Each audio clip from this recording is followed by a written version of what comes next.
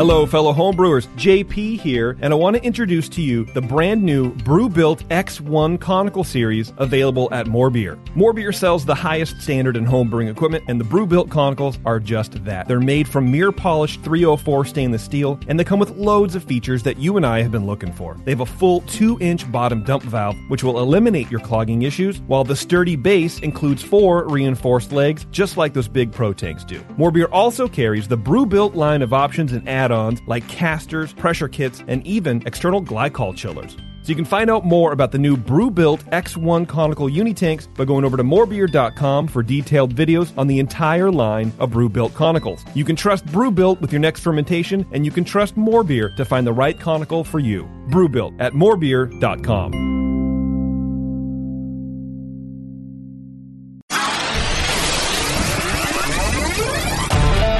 I poured it in my mouth and it just wasn't going down. My first beer was an IPA, the best IPA I've ever drank, mostly because I brewed it. If you have a scale that is good for measuring cocaine, you're probably good for measuring hops on cocaine. You're scaring me. I think the information is awesome and the audio sucks. Make some sugary water, throw some yeast in there. And you're going to drink good beer. Yeah, it's going to be good. It's fine. God damn it, man. Oh, my God. Oh. Now, live from the Brewing Network studios in Northern California, this is the radio program for home brewers, craft brewers, beer lovers, and beer geeks. It's your only source for live beer radio that brings expert brewers together with, well, expert drinkers. This is the radio program with a head on it. This is The Session. Hello, everybody. Welcome to The Session. I'm your host today, Justin Crosley. Joining me, the great Teresa Pasuti. Hello, everybody. From Crooked Lane. Bevo is in the studio with us. Hi. And nobody else. Well, Beardy's dead, you might remember. JP is out sick or something. I don't know. It's me and you, Teresa, holding down the fort. I know, and last week you were worried about the gender balance tipping, and now it's totally tipped over. It's tipped, and you know what? I feel fine. So we're going to see if you can hang, Justin. That's right. We still have a great show planned for you today. We're going back to our homebrew roots today. Nice. Yeah, we're going to be discussing how to compete and win in homebrew competitions with the two 2019 Ninkasi winners. Which I think is actually totally applicable to professional brewing as well. You think so? Oh, yeah. All the same competition rules apply? Well, for sure. I mean, the same strategies are there, the same, thoughtful brewing and being appropriate to style and all that stuff. Sure. But, actually, I'm a much more successful commercial contest entrant than I was a home brewer. Is that right? Yeah, I kind of sucked at home brewing, apparently. I don't know. Or home brewers are just that good. Right. How long were you a home brewer? I didn't even know this story. For some amount of years. You did for a while? Yeah, 3-4 years. Okay. Yeah. And you entered several? I entered competitions, and, honestly, it was a little lackluster. Right. It's actually kind of a shocker that I've done so well in commercial brewing. Right. But, yeah. Well, maybe it's that maybe there was no pressure also in the home brewing side. So. Oh, no. There is always pressure. Okay. I always have pressure on myself. I see. All right. Yeah. Highly competitive. Well, then we'll tie it all together with you can add your insight into how it compares to pro brewing as well for brewers. You have done very well in pro competitions, so I think that'll be good to do.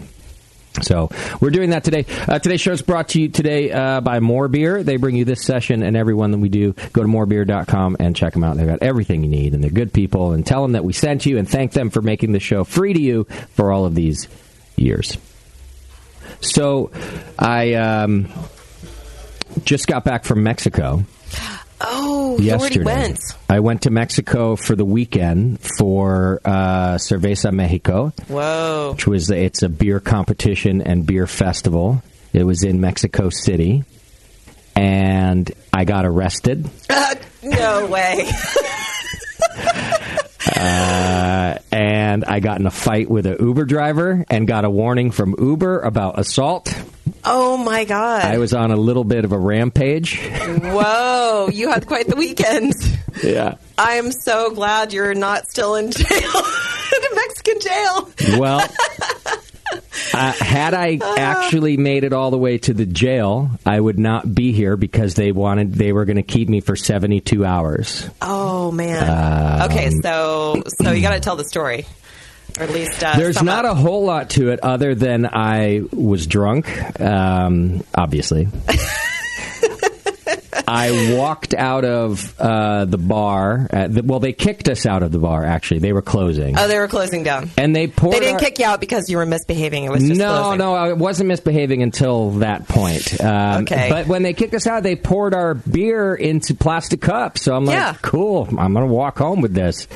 Not okay. Really? Didn't make it even across the street, and boop, there's the cop right there. Oh, no.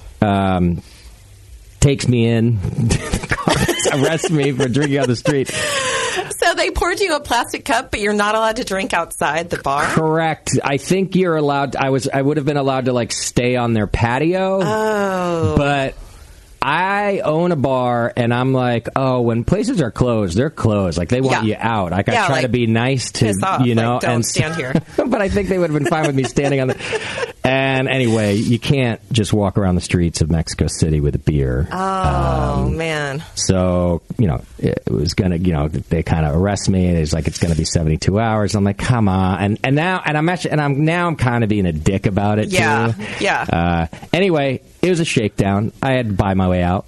Oh, you're kidding. Yeah, it was a shakedown. Wow. So now I'm like, all right, well, I'll just start pulling out some money. And the guy gets all pissy. He's like, not here. There's cameras. And I'm like, you're a motherfucker. So I just start marching down the street. And at this point, I'm mad. I think they're going to tackle me. You jumped out of the cop car and started walking down the street? I was leaned against it and was pulling out money. And that's when he's like, no. So I was like, fuck it then. And I just start marching down the street, so that I can pull money out. But I did it in such a way that I'm really surprised I didn't just get tackled. And anyway, then he's like, there was more of us, and he's like, I want 1,500 pesos a piece, and I'm like, look, I'm going to give you what I have in my pocket, and that's what's going to happen right now. Otherwise, fuck it, take me to jail. Yeah. So I paid 2,000 pesos for all three of us to get out, to not have to go to jail for 72 hours. What is 2,000 pesos? Yeah. It's not much. $50, less than $50. Oh, man. To not go to jail. That's so crazy. I don't know. I would pay high hundreds to not go to a jail in Mexico City. But not if I didn't have it in my pocket. I mean... Well, right, and then what are you going to do? And I feel the same, but I was in such a way. I was feeling very... I don't know, I've been a little reckless lately. Feisty? Yeah, and part of me wanted to go to jail. Part of me was like... I want to see what this is about. Yeah, that would be... And I was pissed off at being shaken down, and so my friend had to shut me up. He's like, you need to shut the fuck up right now. They're going to take us to jail. Yeah. And I'm like, fuck it. Take me to jail for a beer? And I'm like, it was not... He's like, man, you don't shut up. Your friend is like, voice of reason. Yeah. Holy shit. You had a way more exciting weekend than me. Mine was pretty good. And then the next day, they had a Dios de los Muertos parade that I wanted to go check out, in the city center. And I got all the way down there, and then it was really hard to get out of there. There was just thousands and thousands of people. And so by the time I finally caught an Uber... I get in for a block, and the guy doesn't like the destination. And I'm like, listen, man, I've been trying to get an Uber. I was being cool. I was like, I've been trying to get an Uber for, an hour, and you got to take me. He's like, no. I don't know, it's all in Spanish. He wants to go pick up his kid or some fucking, I don't know. But he won't have it. He pulls over. No. So he took you right, and then he pulled over, and it was like, no, over. He's like, I'm not taking you. And so now I'm furious, and I get out, and I slam his door, and now he's getting halfway out of his car, yelling at me, and I'm like, yeah, right now, get out of your car. I was so feisty, I don't know what was wrong with me. He gets back in his car and attempts to run me over in the street. Oh my God. I mean, he would have barely run me over. I would have whatever. Would have landed on Yeah, so like a broken leg, not a full chest crushing. And I'm like screaming, and again, my friend's like, come on, let's just go get another. So I get a notice from Uber about assaulting their driver. They're like warning me that I could be banned, and I'm like, I did not assault your driver entirely. Oh my God, Justin. I almost assaulted your driver. I'm going to say there was equal parts wrongness happening here. I'm sure there was. There's probably parts missing. Oh, man. I was on a little bit of a rampage. Jeez, do you need a handler? Are you on steroids right now? I'm not. I might have forgotten my antidepressants for the weekend, but that's probably all. I don't know. I just was kind of fired up and annoyed. You think? Yeah. So the weekend was great, though. Cerveza Mexico is an awesome event, the coolest event, and we have a ton of listeners down there. I'm like walking through, and everyone's like, Justin. Like, it's so fun to meet all these people, all Latin American brewers. Yeah. By the way, I'm not talking about Americans that were there. These are all like Latin American brewers. Great beer. Got invited to, because they don't know what kind of person I am traveling, apparently. I got invited to all parts of Mexico, Puerto Vallarta, Colima. Oh, man. I got invited to Peru. I got invited to Argentina. Like, all these places. That's so rad. So my friend is living in Puerto Vallarta right now. Uh-huh. And I met them. Are you kidding? I met their brewer. So your friend is not the brewer. No, my friend is one of my childhood friends who is teaching down there. She's teaching art. So I met the brewers that are there. They're American expats. Okay, yep. They listen to the show. They love you on the show, by the way. Yeah. And they mentioned, hey, Teresa knows our friend. She's planning a trip down here. I'm going to come down there. She's not planning a trip down there without me. Well, okay, Justin, January 2020. You've already got. I don't know. I haven't booked my stuff, but seriously, I'm going to go down there and do a collab with these guys. Yeah. And be on the beach. Yeah, in Puerto Vallarta. Are you kidding? Freaking amazing. But you want to go with Justin at this point? It's an adventure. I think it would be God bless, fun. bro. Question mark? It's definitely an adventure. I think I could dial him back to just like fun guy, not that guy. Probably. Maybe. I don't know. Or we just like park him somewhere. Yeah, that's right. Just put me on the beach. Yeah, just put you on the beach. With a 12-pack and tell me to shut up. Yeah, just just give him a T-shirt that says "Do not engage." I should have brought all the brewers' names, but the brewers from Puerto Vallarta said that they will come up here and do a show. So that's cool, and then we'll go down there and visit them. The brewer, the other place, the brewer's called Colima, which I feel like we've talked to on the show at some point or in some way, or someone brought us their beer. Great beer. And then I'm talking to the brewer about how awesome Colima sounds, and I'm like, fuck it, I'm coming to you for the show. You're not coming to me. Forget Concord.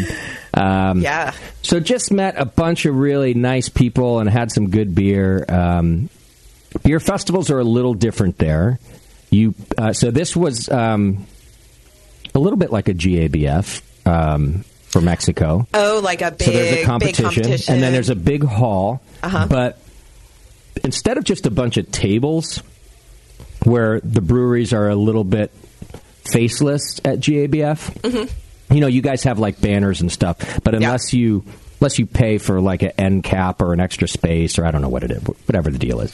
Here, every brewery has a full-on booth. Oh, yeah. They set up a bar. They set up a whole thing. You get to see all their branding.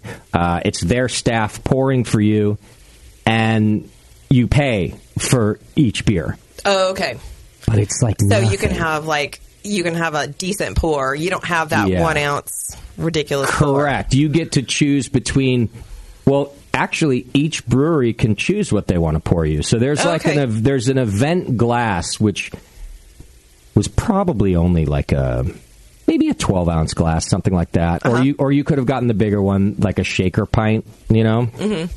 And then each brewery chose, like, you could either pay for different sizes, or they decided. Like, some breweries you could buy a 4-ounce pour, and others you had to buy at least 8 ounces, and some 16 and whatever. Oh, wow. And you just paid for it, but it's pretty cheap. Like, I would say the most I paid for a beer the whole weekend, including at the festival, was like $3. Yeah. Once you do the pesos conversion. Mm-hmm. But you don't get like a festival pass and then walk around and fill your glass. Like that's not, right. It's a little You don't pay for the whole thing. Which, by the way, is fairly unique to the U.S. anyway, I think. I know there are other places like that I've been to. But I think like the Great British Beer Festival, you kind of pay for your samples, and this one you pay for your samples or your pints or whatever. Well, and for the breweries, I'm assuming they actually make the money. Keep the money. Yeah. I mean, so all the fests that we do in the U.S., they're always like, you donate your beer for something and then you're just trying to get marketing out of it. But right. When you get involved in so many festivals, especially for little tiny breweries, it's like you're giving away all this beer and you're kind of like, well, I got to kind of dial back the whole festival thing a little bit. Yeah. So, yeah, I mean, that's pretty awesome, actually. It was cool. Yeah. So my favorite, and there I had a lot of good beer. So please forgive me if I don't mention your name. But my favorites were Colima. Just every style they had was good, and Insurgentes, which I think is right there out of Mexico City. They also made some killer beer, hoppy, awesome American style IPAs and hazies, and you name it. Almost everybody had good beer. So how many breweries do you think were involved? Well, I heard that there were about 1,100 entries into the competition, and I think that's probably among, I want to say something like somewhere between 300 and 400 breweries. I had the website open. That's awesome. I mean, that's probably like JBF used to be in the 90s sometime, right? Yeah, and so beer is growing up there pretty rapidly. This was, it's a whole thing. I'm going to put in my date of birth. This was their 10th year doing it. Oh, wow. So I think it's grown quite a bit. The competition side certainly has. And then they do the awards the night before the event starts. So that's on Thursday night. That's the night I got there. It's the only night I didn't get in any trouble. And then the event starts Friday. But by then, every brewery who won in the awards the night before has, like, they make them like an official placard that's at their booth. So you go around and have all the You go around and winners. you try them. Where, like, at JBF, it's cool. Especially if you're in the Saturday member session, you get to kind of go do that, but you got to rush around. You got to look through the list and go, wait, who won? Mm-hmm. Here, it's labeled on every brewery's booth with the same banner. Like, every brewery gets the same banner. So you know what's up, like, and what they won for. So that was cool. Yeah. I would just, after a little while, especially if you're going to pay for beer, you just kind of go around and go, oh, they won a medal. I better try that one. Mm-hmm. Like, made it easier to pick, too. Yeah, totally. Yeah, it was pretty cool. Oh, it sounds fun. It was fun. It's probably good I didn't go to jail. I wouldn't be here. I would have missed my flight yesterday. Yeah. It was also a whole fiasco getting there. Which, like, the world was against me. I probably should have known. Other than the fact that it all worked out fine, I, booked a flight a few weeks ago on Kayak. By the way, fuck you, Kayak. Don't even bother sponsoring my show. And I get confirmation, but I didn't get, seats assigned. So I left on Thursday. Last Monday, I go check, and I just log in, and they're, my whole itinerary is canceled. It's just canceled. I call Kayak. I'm like, hey, what happened? We don't know. Call the airline. I'm like, call the airline. Book. Okay. And I said to him, too, I said, you and I both know what the airline's going to say to me. They're going to say, call you. Yeah. Because I booked it through you. And she's like, yeah, I don't know what to tell you. Call the airline. And they're like, we don't know. So, no, nothing. Oh, no. So this is on Monday. Now I'm like, well, now I'm not going to be able to go. I look up a flight real quick. It's twice the price. Yeah. But then by Tuesday, I was like, man, I really want to go. I was had my heart set on it. So I found a cheap flight. I found the same flight direct from San Francisco to Mexico City through Aeromexico. Go on there. I booked the whole thing. I put my credit card information in. I press submit. It's like processing, error. Try again. Oh, shit. So I go back, and now we already have a reservation for this card. What? I know something. So I go back, And now that flight's not available, no direct flight. Oh, of course. But I got something close with a connection, so I do the whole thing. This time I enter a different credit card, just in case. I don't know, maybe I didn't pay my bills. Submit, processing, error. So I go look at my credit card. I got charged for both. I go to my email, I have an itinerary for both. All right, no big deal. I'm keeping my cool. Yeah. I'm just going to call Aeromexico and tell them what happened. Uh-huh. I call them up. I'm like, hey, your website glitched out. Like, yeah, no problem, sir. Give us a couple minutes. They come back. We cannot refund one of your flights because they're not identical. It wasn't a duplicate charge. And I'm like, listen to me. It's not identical because your website fucked up. And when I went back, the flight wasn't available. But it's the same person on the same day going to the same goddamn place. So it's obvious that I wouldn't have just bought myself 2 tickets. Yeah. Can't help you. You have to send an email to customer service. An email. There's no number. There's no number for this sort of thing. I sent an email. Nothing. Call my credit card company. I'm like, look, they won't talk to me. I got to dispute this charge. They're like, cool. We'll do that. It's still pending. Once it's done. Fine. A little while later, I get a call from my credit card company. There was a charge in Mexico on your card for 5 cents. Are you in Mexico? No, but I did reserve a hotel, but I chose to pay when I get to the hotel. Yeah. And they're like, no, somebody physically ran your card in Mexico. Oh, my God. So, and I'm like, are you sure? Because I'm going to Mexico. It's kind of a... They're like, no, someone has a physical copy of your card that they ran in Mexico. So we have to... Are you in Mexico? No, I'm not. Then we have to cancel your card. You can't cancel my card because it's the only card I have that doesn't have international fees. I need it. Also, I have reservations. And you are leaving tomorrow. You can't I'm now leaving the following day. I'm literally leaving. Yeah. And they're like, well... it won't affect your reservations, but we have to cancel. We're canceling the card. That's just what it is. Okay. I'll take out a bunch of fucking pesos and pay in cash. I'll figure it out. Yeah. By the way, good thing I did. Now that we know I almost got arrested. Oh yeah. Also, of all the cash I took out, I only took a fraction with me a day, knowing that I could get arrested and have to bribe, and I don't want to give them all 8,000 pesos or whatever the fuck I had in my pocket. Anyhow. Oh my God. So I get on my flight, okay? And I get to my hotel, which is in the middle of I don't know where, because I'm cheap, and I just get some random, kind of a hotel, kind of an Airbnb, kind of a something in between. Uber drops me off there, drives away. My room has been canceled. That was the 5-cent charge, maybe? Yeah, they were trying to, just see, I don't know what. Canceled. They're like, no, this isn't legit. Now, it's not only Cerveza Mexico in Mexico City, it's the Formula One Mexico City Grand Prix weekend.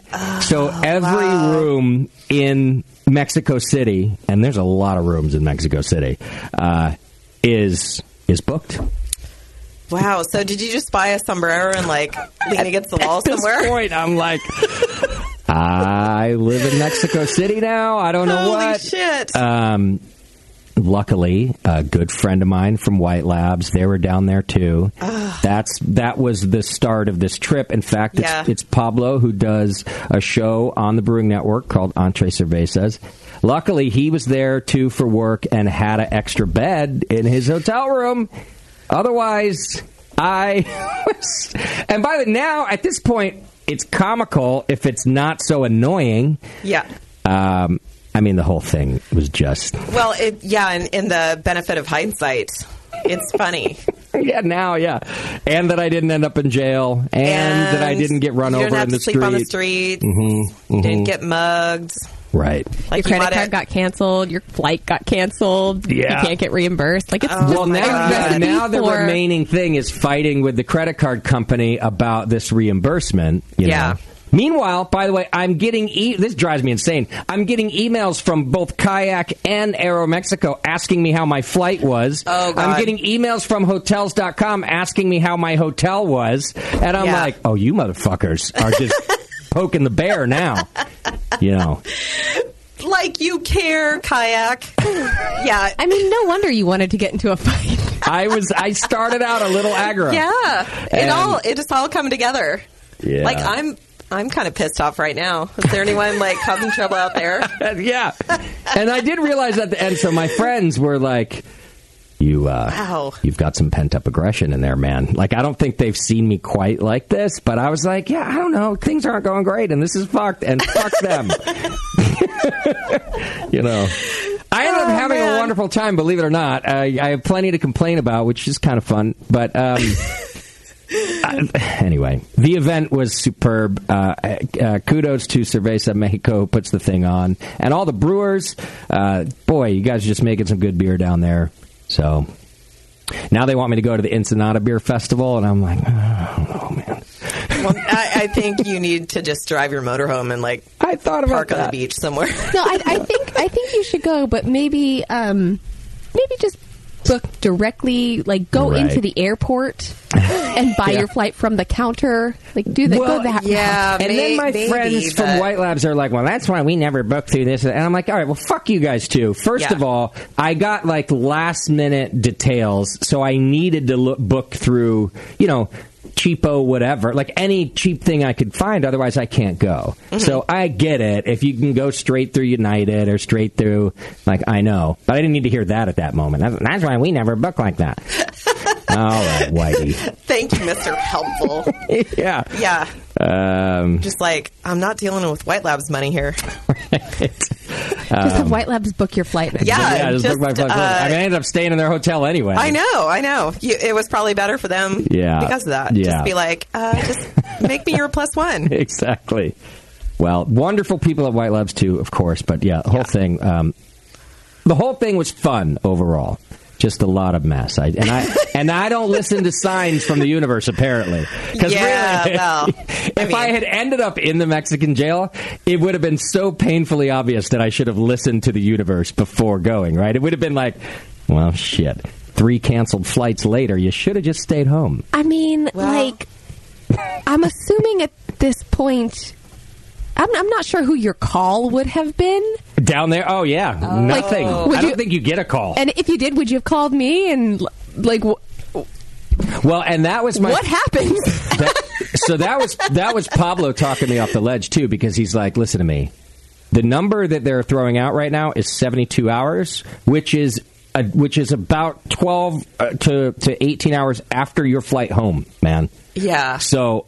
I think you ought to shut up. Because that guy, I was like, fuck it, take me. I'll go tonight. I'll go right now. I love Pablo. Oh, man. It was already 3 or 4 a.m. I was like, fuck it, I'm not going to sleep very well at home either. Put me in jail.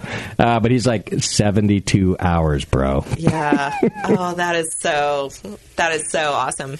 Yeah. I'm so happy for you. You made it through that. Thank you. You were just like skirting the edge. Yeah. Just like riding the crest of the wave. I really was. And somehow you pulled it out without getting hammered. You made it through. Had a great time with the locals. Every local I met were the sweetest people, except for the fucking Uber driver. The nicest people. Helpful anytime I needed direction. Like, how do I get here? Give me a good food recommendation. Oh, I had some of the best Mexican food on the planet. Which sounds, okay, obviously you're in Mexico. Listen, I grew up on Mexican food. And not just like from the taqueria. When I was a kid in L.A., all my friends and all my neighbors were, the kids, my age, they were first generation, right? So I'm eating with their families day in and day out. I grew up on good Mexican food. Oh, man, did I have good Mexican food down there. So good. You know what's dumb, though? Don't punch in good on Yelp. Don't say best Mexican food. Because it turns out it's just food in Mexico. You have to put in, best... It's like best carnitas or whatever. You got to put in a thing. Yeah. That kind of makes sense. It's, little travel tip from Crossley. That's my favorite. Don't Yelp best Mexican food. Okay, so we got don't scream at the cop to put you in jail. Don't Yelp Mexican food. Don't drink outside of the perimeters. Don't walk around with your plastic cup, leaning against the wall with your sombrero. Yeah. I would recommend fighting with your Uber driver, though. Fuck that guy. Oh, yeah, except for the whole, getting run over. That was the thing. that would I think if it weren't that my friend who was being nice was also in front of the car is the only reason he didn't run me over, because he would have had to run us both over. What were you doing in front of the car? Well, at this point, I'm now crossing the street. Oh, you're crossing in front of him. Yeah, and he's like, and like comes right up to me, and then now I'm going after him again. It was, yeah, he's just getting his little ass out of that car. Holy crap. Anyway. You have to tell me how this ends up with Uber. Yeah, we're going to have to... Well, Uber was just a warning. Uber was just a warning. It basically said, we've been informed that this happened. Just to let you know, we can cancel your account permanently. I want to see what your Uber rating is. I bet my rating is better than his. I guarantee you my rating is better than his. Last time mine was better, right? Yeah, let's look them up right now. Totally better. Okay. Not by much. I was like, what the hell? I'm the nicest. Let's see. How was your trip? Oh, my last trip was good. That guy was good. He was really good. Yeah, don't tip the guy who almost ran you over. No, but I got to tip this guy. He was good. Okay, let's see. I'm still pretty solid. It might not have come through yet. I am a 4.91. Oh. Are you same. So maybe I was before I was like a 9.3 or something. I got knocked down a little peg. Wow. What is it going to take? What do you, Beav? I don't even know how to find my Uber rating. You just press the ellipses in the top left. I can't believe Justin still after an assault. 4.91. Maybe it hasn't come through yet. No, I'm a 4.86. You know why? It's probably because you don't tip, or because Sam. No, it's because of Sam. 100%. I always tip. Oh, you do? Are you tied to Sam? No, well, no. He but has if he's his own. In the car with her, his own. He has. But also, yeah. And also, he'll be somewhere, and I'm like, you need to come home. I'm sending an Uber. Okay. Because he can't figure that out. He's so drunk he can't figure that out. So he's that guy. You had to Uber him home, and it reflects poorly on you. Mm-hmm. Shit. All right. Yeah, I understand how that can happen. Well, I don't have a lot of announcements. So today's Mexico story was brought to you today by Drake's Brewing Company. You can go to drinkdrakes.com, who is holding their Friendsgiving on November 25th. They're doing that with their friends from Ghost Town Brewing, Flatland, Temescal, and Hen House. And they're putting on a big old meal with a bunch of good beer. You can go to drinkdrakes.com and click on their events page. Got a lot of good beer they're going to be pouring. So check out the Friendsgiving. If you want to support us, do your Amazon shopping by clicking the Amazon link on our homepage. You can also subscribe and join the BN Army, which enters you to win a chance to win $100 to More Beer in the More Beer monthly donation giveaway. The more you donate, the more chances you get to win each and every month. You can get updates and information over on Twitter, Facebook, and Instagram. Send your feedback to feedback@thebrewingnetwork.com, where you can send your show ideas as well. So, no Twitter game today, because both our Twitter game people are gone. I know. I might have to figure out how to use Twitter. Might have to show you how to do this thing. But we do have some feedback. Feedback's brought today by the Beer Law Center. Go to beerlawcenter.com, and John can take care of your brewery filings or protect your trademark and registrations like he does mine. He's a good guy. All right. Jake Dickman writes in. Because we had an email about Jake just last week, as a matter of fact. But that's not what he was writing. He says, Justin, you might officially be a talent-having hack. Congrats on your accomplishments this weekend. He's not talking about Mexico. He's talking about our participation in Sierra Nevada's Harvest Festival. He says, I know that working with Ken Grossman has been a goal of yours for a long time, and for good reason, and you finally did it. And he says he thought my moderation and the attendance of the BN crew in general made this year's fest an even bigger success than it already was. So great seeing Teresa in person and Beardy, even though he couldn't see me, and very nice to see JP from a distance. Congrats again from Jake Dickman from Secret Trail Brewing Company, of course. We did have fun. Yeah, we did. Yeah. And Jake is a super solid guy. Yeah. I just got the audio back from the sound people there, so I'm hoping to post the 2 videos I have. I just have to sync up their audio with it, so stay tuned to our YouTube for that. So this is about our Alvarado Street interview last week. Angry. Oh, and somebody is angry over this? Yeah. His or her name is G-Spot. All right, G-Spot. Hi, all. What do we do this time? I hope you're having a great week. I like when the Angry starts like that. Are you really hoping I'm having a great week? I mean, so far, I didn't go to jail. I just want to let you all know that I really hated that fucking interview you guys did with those chode chompers at Alvarado Street. I was hoping JP would be more organic about them blatantly stealing intellectual property, since he's so adamantly against it. Instead, they used the BS excuse, it was a joke, bro. Come the fuck on, man. That shit ain't right. Shit is ironic when Justin constantly bitches about people stealing the hop grenade. He says, I mean, you guys did say some shit about that, but it still doesn't justify them stealing 90% of their can art just to get sales and publicity. I mean, seriously, even one of the dude's nicknames wasn't original. Biggie, get the fuck out of here, he says. The angry one. We just like having fun, bro, is a sad excuse, bro. Biggest cop-out. You guys are usually more real, especially when you're so passionate about something. JP tried to stand for his beliefs, but I get it. Be professional. But he was a professional bitch during the session. Whoa. I hope you all have a nice weekend, though. Best from G-Spot. I don't feel like the name G-Spot is very original. Yeah, that is definitely not a invention. Mm-hmm. Although perhaps they feel it is. Well, in some ways, it's not really our place to make our guests feel uncomfortable in the studio. So I do have to mention that. And maybe that's a cop-out. But you know what? It kind of is what it is. I happen to like their beer, and I like them as people. And I didn't want to not have an interview with them because I would have to berate them about their branding. Now, I did bring it up. I also don't think that 90% of their beers their can art is copywritten material.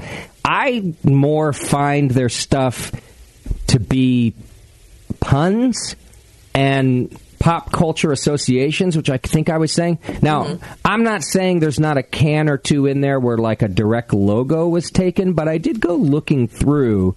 So in other words, if somebody took like a rotten artichoke grenade and put it on a can to be funny, I would have less say than them actually using my hop grenade. That, you know, and I don't know that I saw a bunch of stuff where they did that. Isn't that just considered parodies? Parody. It's like a parody law. It's like a thing. It is, unless you're making money on it by selling something where you're using brand recognition and like violating copyright. I just would find it... I'm guessing the reason they haven't been directly sued is that they haven't actually violated copyright yet.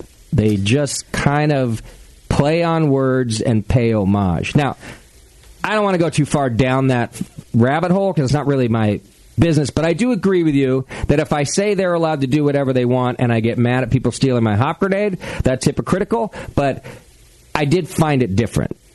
In other words, like I don't see them putting like, I don't know, what's an example? Like 806 on a can. Firestone's most popular beer with great branding is 805. If they used like exactly the same branding and put 806 on it, that's theft.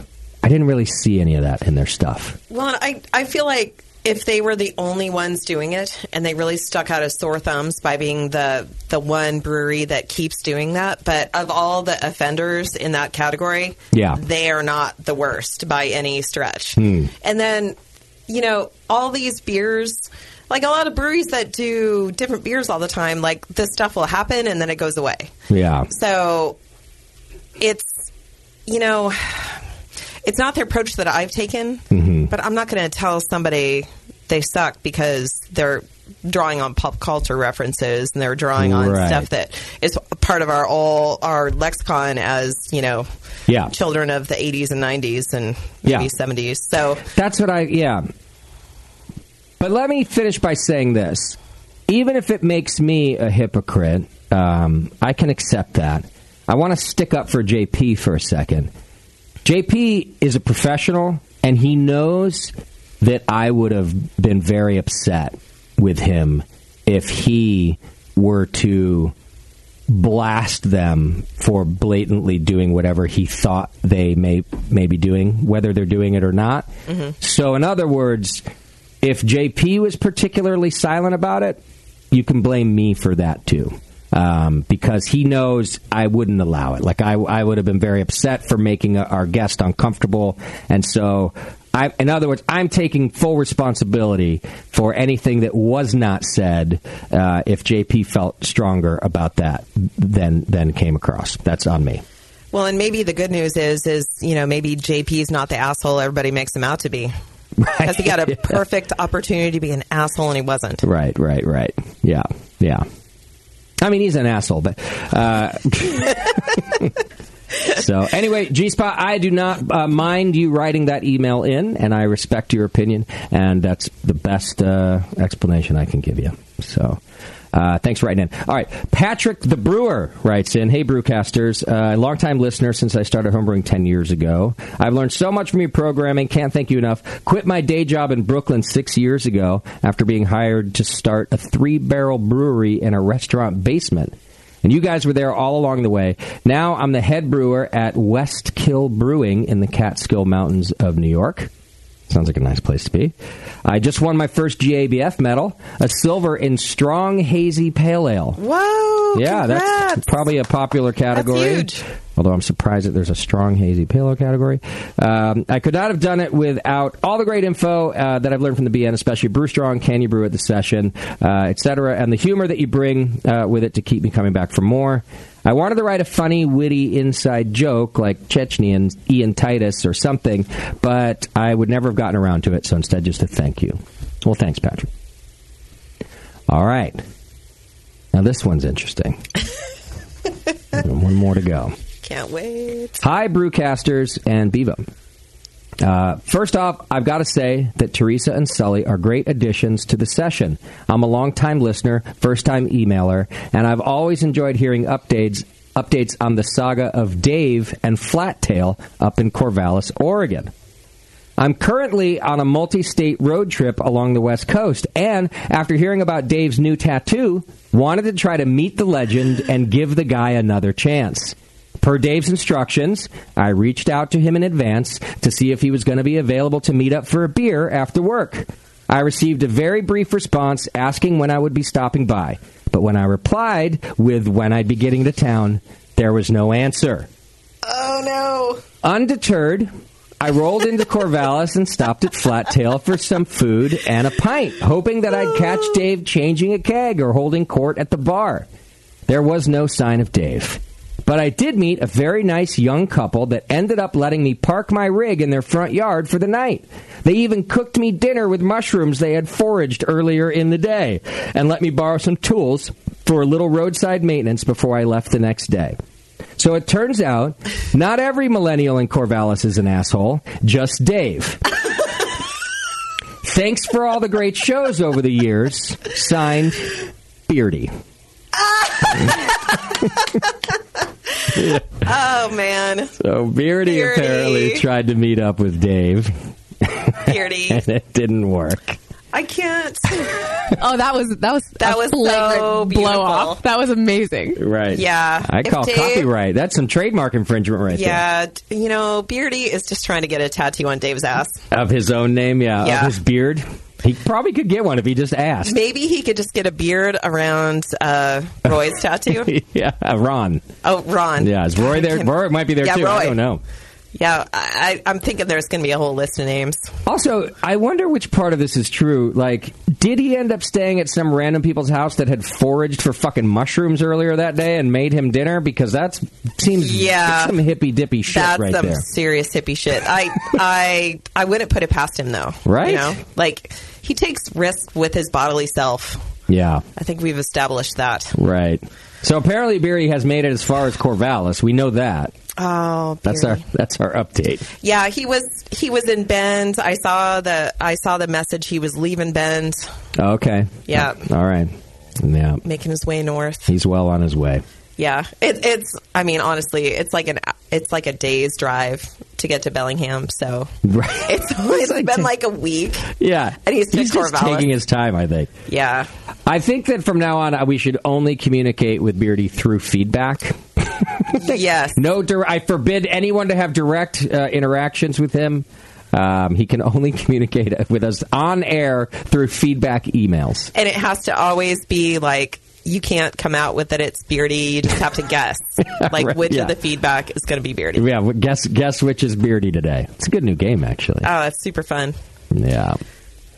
All right. I have to get us to a break, but before I do that, I just wanted to remind you that the 21st Amendment's newest seasonal release, Tasty IPA, is out and near and dear, of course, to the Brewing Network's heart because it's a collaboration with everyone's favorite brewcaster, Tasty McDole. At 6.8% and 58 IBUs with its straw color, Tasty IPA drinks easily, but isn't necessarily easy drinking. The hop-forward creation spawned originally from early test batches of Tasty's own homebrews has features Calypso, Simcoe, Azaka, Amarillo, Citra, Simcoe, Lupulin Pellet, Centennial, Cascade, Equinox, Cascade, Lupulin Powder, Mosaic, and Azaka twice, I guess, just for fun.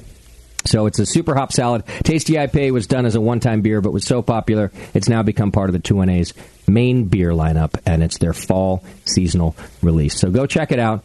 It comes in, like, I think I made fun of Sully for this, but it comes in 6-packs and 19.2-ounce cans. Yes.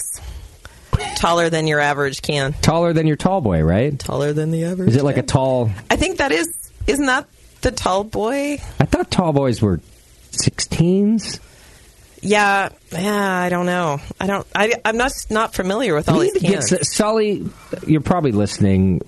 Bring some of these cans into the studio. Yeah, he's here next week. And then we need to... I'll grab some other cans and see if we can compare. I thought tall boys were 16. I think we should feel change. Like 19.2 should be called tall women's. That's what we should change it in. If they are bigger, maybe a tall drink of water. Tall drink of beer. Yeah. I feel like they're the same height as Crowlers, but they're skinnier. Skinnier, right? Maybe. Sounds about right. All right, go check it out wherever 2NA is sold. We're going to take a quick break. When we come back, we're going to be talking with Jeff and Nick about how to enter homebrew competitions and win. Hang in there. It's The Session. We'll be right back.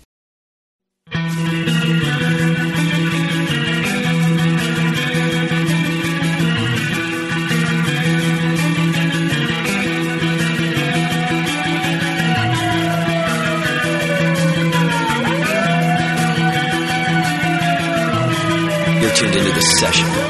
Because life's too short to listen to crappy radio.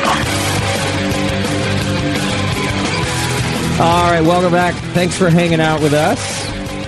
Thanks for listening to my stories about getting arrested. I think we have more good stories for you coming up in this interview. We are now joined by Nicholas McCoy and Jeff Perot from the Homebrew Club of my favorite name of homebrew clubs ever.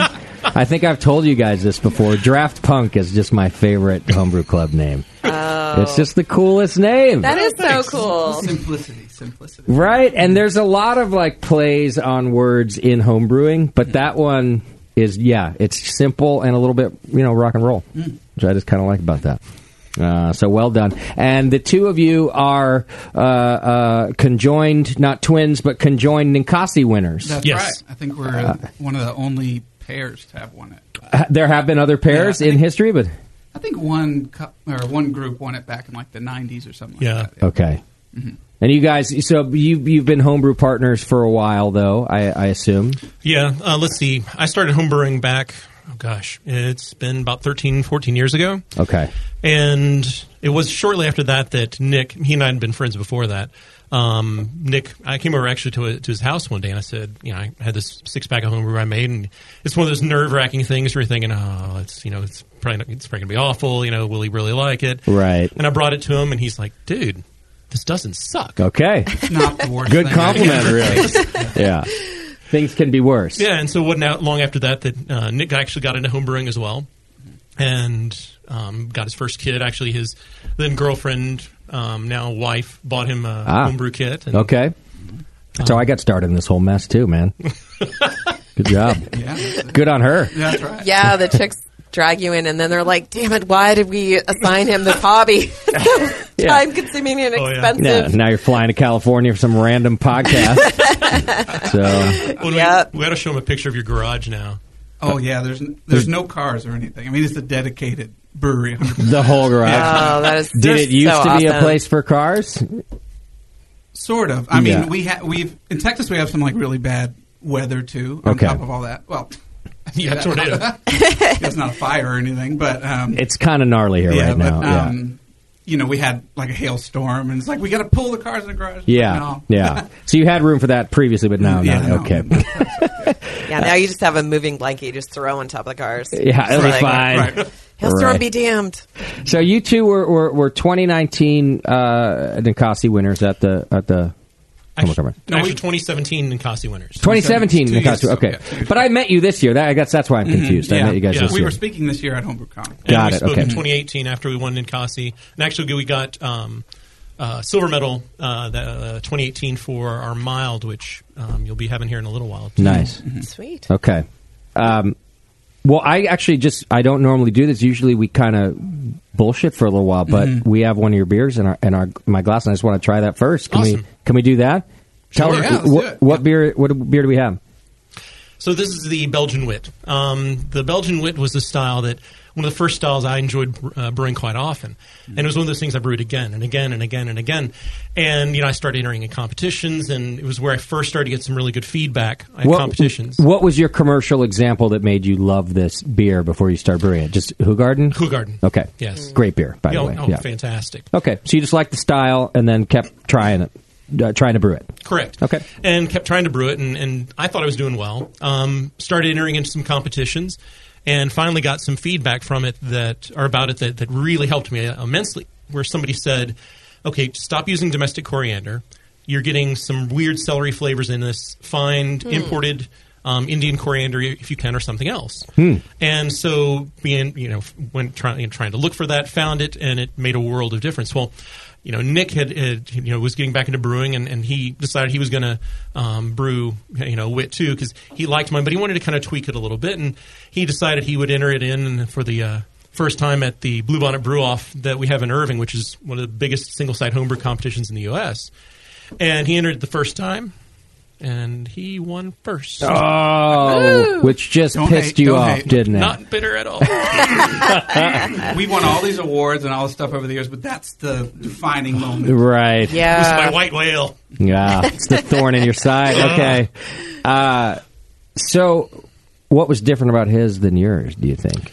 What it was, and I don't know if you want to talk about your recipe, Nick. Yeah, I mean, it was fine. I just did a slightly different thing, and we went to... Stay right on that microphone. We went to Istanbul. Yeah. And we got some coriander from the spice market there. And I made this, so I called it Witstanbul, was the name of it. Yep. And just started playing with the different spices and stuff like that. And it just had a little bit of honey in it, something to give it a little difference, and it turned out great. So another, just a great imported coriander. It had just a more character to it. This beer has an amazing coriander that stands out. Well, and it's totally different than any other wit I've had in that, like, it's so floral. Like, the spice note is totally floral. It's very different. And then I'm getting, and I wonder if it's the coriander or not, but I'm getting also a strong, like, lemon peel. Okay. So it's not just that like, kind of spicy coriander that you expect, but a really strong kind of lemon peel that's nice too. Which is there lemon peel in the? No, we've got bitter orange peel. Okay, but it's a bitter orange peel, coriander. There's honey malt, pilsner, and wheat. That's it. Yeah, and that's it. Okay. And the honey malt, and Nick decided to do because it adds a little bit of a sweetness that's there. Yeah. And then the coriander, we start out with that coriander from Istanbul, and then we ran out of it and couldn't exactly do a trip to Istanbul right off the cuff. It's too bad. Yeah, not just for coriander anyway. Yeah, it's a weekend trip to, If we had access to the BN jet, perhaps. Yeah, right. We'll talk about that. Yeah. We'll see how the show goes. I feel like if you sent Justin on a mission for coriander, you'd get some pretty. Yeah. You may not get coriander back. No. I'd spend the money you sent me with on bail, first of all. There would be a whole different spice. I can imagine. Yeah. Every time we go somewhere, though, like the coriander is just one of these things we got this interesting fascination with. So we'll go to like Seattle. We'll be at a spice market and pick some up, and we'll crush it up and see how it tastes. This beer is near and dear to our hearts, or whatever. It's just one we make a lot. That's so super cool. Yeah. Okay, so, and we're going to come back to this beer, because I know that one of the things we're going to talk about is how characteristics of beer really have to stand out, I think, in competitions. In other words, whereas you might, especially on the show here, we compliment all the time subtlety, right? We talk a lot about how, it just has a nice subtle this or that. That doesn't always work in competition. And I think this beer is a good example of that. It is not a subtle wit, but it is balanced. It does all play together, I think, perfectly well, but there's nothing subtle about it. So I know we'll come back to that. I want to ask you guys about you're not pro brewers, you're home brewers. Correct. Nick, you have a day job? Yeah, I own a printing company. Oh, yeah? Yeah, okay. In Dallas. And just married, 2 kids. I got itty-bitties. I got like a 2-year-old and a 4-year-old. So okay. Are you like everybody else, though? Like, one day I'm going to have a brewery kind of thing? No, or? we are anti that. You are? Yeah. Yeah. I like we this. We just like to You're be smart. home brewers, yeah. Yeah, that's a super solid choice. I'm endorsing your choice. It just doesn't... I own a business already. It's like, why do that to yourself twice? Yes. You know so you already know, yeah. The pain. Yeah. I mean, if you had to just make somebody else do your job at the printing company, and then you have a brewery. No. Oh my God! It's just so hard. And in Dallas, we have people opening every second. It seems like Dallas was way behind the homebrew curve for a while. And you guys are catching up fast. Yeah, and just every home brewer there has just decided to open up breweries. Oh yeah, I mean, there's been a lot where we'll run into them at competitions, and we'll say, hey, loved your fill in the blank beer, and they're like, yeah, I'm planning on opening a brewery in the fall, and you're like, oh, okay, awesome. How long have you been brewing? 6 months. Yeah. Hear it all the time. Yeah, I'm sure y'all do. Yeah, which in some cases has worked out, but in most it doesn't, and it's a tough. Not just Dallas, right? It's tough anywhere to open a brewery. I'll reiterate some advice it was given to me by the executive director of the California Craft Brewers Association. I've said it on the air before. If your brewery doesn't have like a story or a thing or this very unique like proposition, don't open a brewery right now. It's tough right now. It's really hard. So, all right. So keep your day job that you already own anyway. That's good. And you, Jeb? What's your background? So my background's a little different than Nick's. Okay. My background is that let's see, I went off to school much like Nick did, a little bit of a different path. I went off to Catholic seminary. Really? And became a priest. And so I actually was a priest for about 18 years, and then actually left the priesthood, left active ministry as a Roman Catholic priest in this last November. Last November, so a year ago, basically. Yep, almost. No kidding. Do you come from a Catholic family? I do. I do. My parents are Catholic, grandparents are Catholic. So you made them so happy for 18 years, and then you just broke all their hearts. No, my parents actually are still very proud of me. Okay. They still are. 'Cause they're good parents, I can tell. Not as proud. They're slightly less proud than they were, 10 months ago. Why did you leave? What happened? Well, it was kind of a number of things. Not to bore the living daylights out of everybody. You won't. Don't worry. I don't think this is boring. We're riveted. Next week. Yeah, I do feel like I should break this story up into several episodes, right? Yeah. I mean, you don't have a job now, right? So you can just hang out in California and do the show every week for the next month. Okay, yeah. Give me the nuts and bolts of why you left the church. Sure. So one of the first things, I mean, it's. Although I left the priesthood, I'm still very much Catholic. Okay. And so I shouldn't say left the church. It left the priesthood. That's okay. I mean, I understood what you meant. Yeah. So, I mean, I still very much a Catholic. Actually, Nick and I, when we first met and became friends, he was actually working at a church that I was assigned to. And that's how we know each other. Like, my very first job was working at church. Working how? Like you're printing Bibles or like you're a churchgoer? I actually did the printing for the church, which is weird. Yeah, I got you. I know. I can tell. Get the program. I can tell. I see it. I can recognize in your face. You weren't just going to church every Sunday. I can see through you.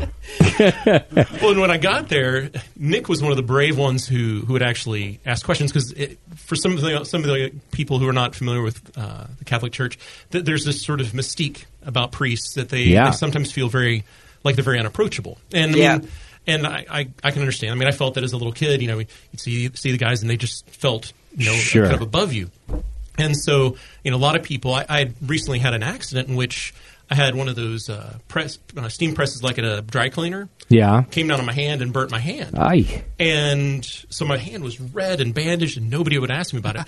I walked into the office, and Nick was there. He's like, dude, what's up with the hand? What's up with that hand, man? Everybody on the staff was like, I think it's Our Lady of Guadalupe.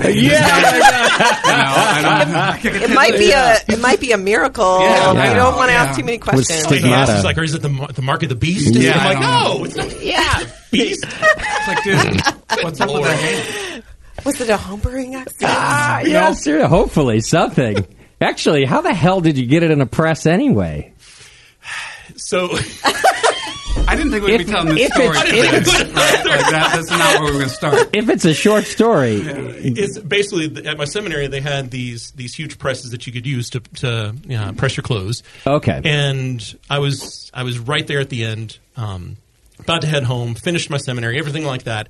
2 weeks for me and ordained a priest, and my parents had always said, just don't come home with dirty clothes.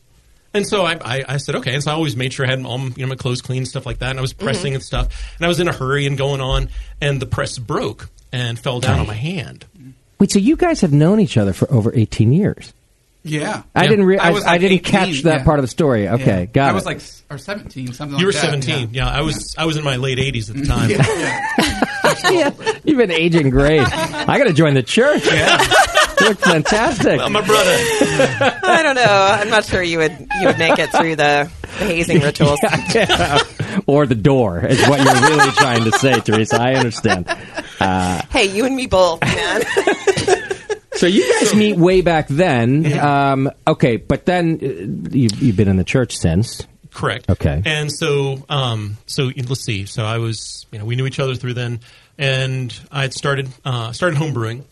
And as I mentioned a little bit earlier, I showed Nick some of my beer. He liked it. And so we actually started brewing together. And sorry, how long ago was that you started homebrewing? Basically picked up homebrewing. That's been 14 years. You've been doing that a long time. Okay. Mm-hmm. That's when we started. You've been homebrewing basically since like 05. Oh, yeah. And I started listening to y'all in about 06. You probably got fired from the church if you haven't listened to us since then. Hopefully in headphones. Only in my truck. Okay. That's right. As a priest, you do a lot of driving. Okay. We were listening on the way over here, and I was like, what did we get ourselves into on the way over here? So, well, seriously, also, how the hell did you listen this long to us? But okay, I like your style so far. Yeah. So you've been homebrewing that long? Yes. All right, go on. So, been homebrewing. Nick got into the brewing as well, and as time went on, we started competing together. Mm-hmm. And as we started competing, before we started competing, there were some other guys that I brewed with, and they went pro. And nice. So suddenly it was kind of like, all right, what do I do? And Nick had been brewing for a little while, but then took a hiatus because he'd had some problems with some of his batches. Okay. And so he said, hey, dude, look, I want to get back into the brewing. He said, come over, watch what I'm doing, and let's see what we can figure out, what's wrong with my process, because I don't want to keep making crap beer and spending good money on it and just wasting it away. I said, all right. Good questions. So, I mean, we started. I was watching, kind of helping out as he'd go through the process, and everything looked good. His sanitation, his process. I mean, everything was looking good. He was still. You were doing like mini mash or partial mash, like partial mash. Yeah, so a little bit of extract grains, and everything was going fine. And I said, dude, I think everything's good. And he said, well, just keep looking. Well, we got to this one point, and I'm watching as we're chilling. Got a little copper immersion chiller that you put in, and I'm looking and I'm thinking, what's that little stream going down there from it? Yeah, it was like the pot was starting to fill just slightly, and so there was like a pinhole in the bottom of your immersion chiller, and that thing derailed me for like 5 years because I made a batch and I was like, I made a batch and it sucked. Oh, and then like here you're introducing like hose water. Yeah. We have the shittiest hose water in like Texas. Texas is the worst water. So it wasn't even well, maybe a sanitation issue toward the end, I guess. But even at the beginning, it was really just like a shitty water issue. Yeah. You're adding this bad water to the thing. Oh, wow. And So you were saw you- this. You're looking at this and you're like, knows the pot was like getting a there little we go. full. Right. Oh, wow. That's fascinating. And so once he fixed that, then things started taking off really well, Okay. and he started brewing more. Went to all grain. By that time, I was already all grain, and then I'd been entering into Bluebonnet for a while, and a couple of other small competitions around Texas. And so he decided, all right, he said, I'm going to try enter two. He entered first year, and I was trying to prep him like, okay, dude, look, you don't always have a lot of success, so don't feel bad. Yeah. I've been entering for years, and it's okay. You're already talking him off the ledge. Yeah. Yeah. Oh, yeah. And then he wins 3 first places. Wow. His Wow. first year, and I thought, He's got to talk you off the ledge. Yeah.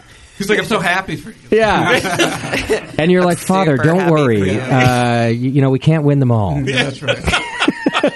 Pray one extra rosary. It'll be all right. about Yeah. 15. Yeah. So then after that, Nick and I are brewing together pretty regularly. And by regularly, we're brewing probably a couple times a month. Sure. But always on my day off. As a priest, you get one day off a week. And usually, at least in our area, there in the Fort Worth Diocese, it was Tuesday. Okay. Most of the guys took off Tuesday. And so on Tuesday, I'd have my regular stuff I do, just trying to catch up on laundry and goofy things like that. And then Nick and I would get together and we'd oftentimes brew. And sometimes we couldn't. It worked out because I own my own place. So you can make your day afternoon off or whatever. Yeah. Yeah. Kind of make it work. Yeah. So we'd brew together. Sometimes at his place, sometimes at mine.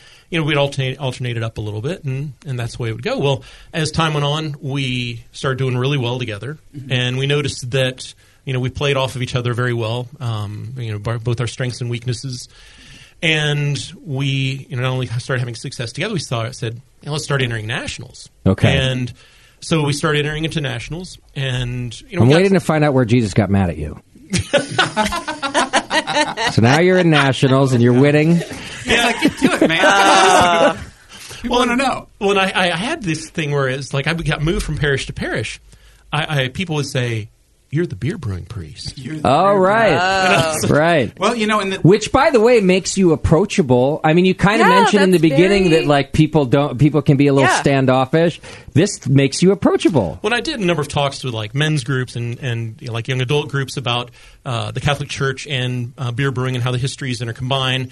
Combined with spices, the hop trade, all those sorts of things like that. Yeah. And usually had great responses. Yeah. People responded very positively to it. Okay. And even had some people who weren't Catholic say, "I'm going to check your church out." Nice. This is awesome. Yeah. That really is awesome. Yeah. It seems positive, doesn't it? So far, okay. So far it's positive. So far. All right, so you start doing well in competition. You're now next week on the BN.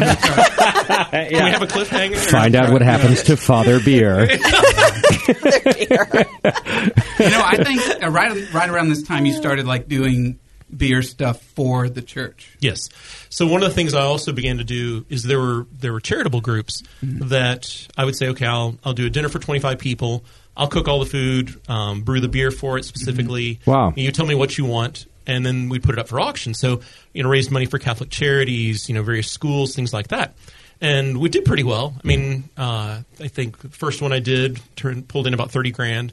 Wow. Oh my God, that's amazing. That's really great. Last one, because I did them over about 4 years. Last one I did pulled in, almost about $90,000. That is so cool. Think about that. Like Jeff's, we're making beer, and they're like, they paid me $90,000 to make one batch of beer. Right? We got to make a thing out of it, right? I mean, what are we going to do? You've got pro brewers everywhere going like, how the I know. Like, just dedicate your life to Christ. You'll be all right. I don't know.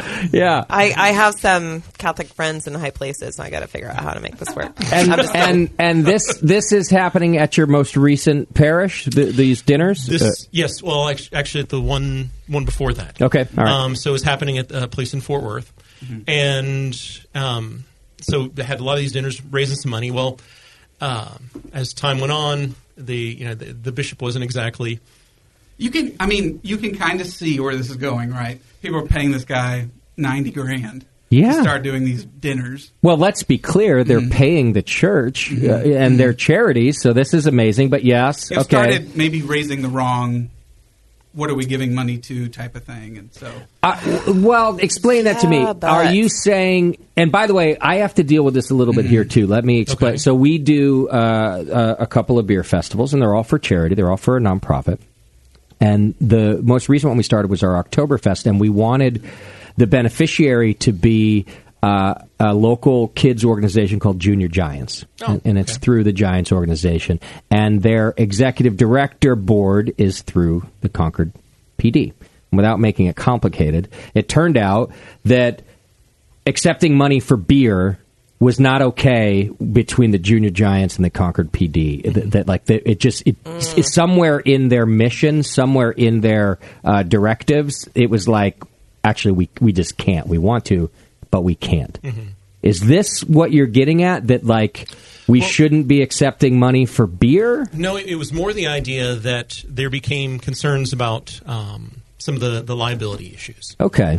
And so, and there was a time where we had a brief meeting with the bishop, the attorney, and they said, okay, these are the concerns about liability issues. And they said, we really, want you to stop doing this.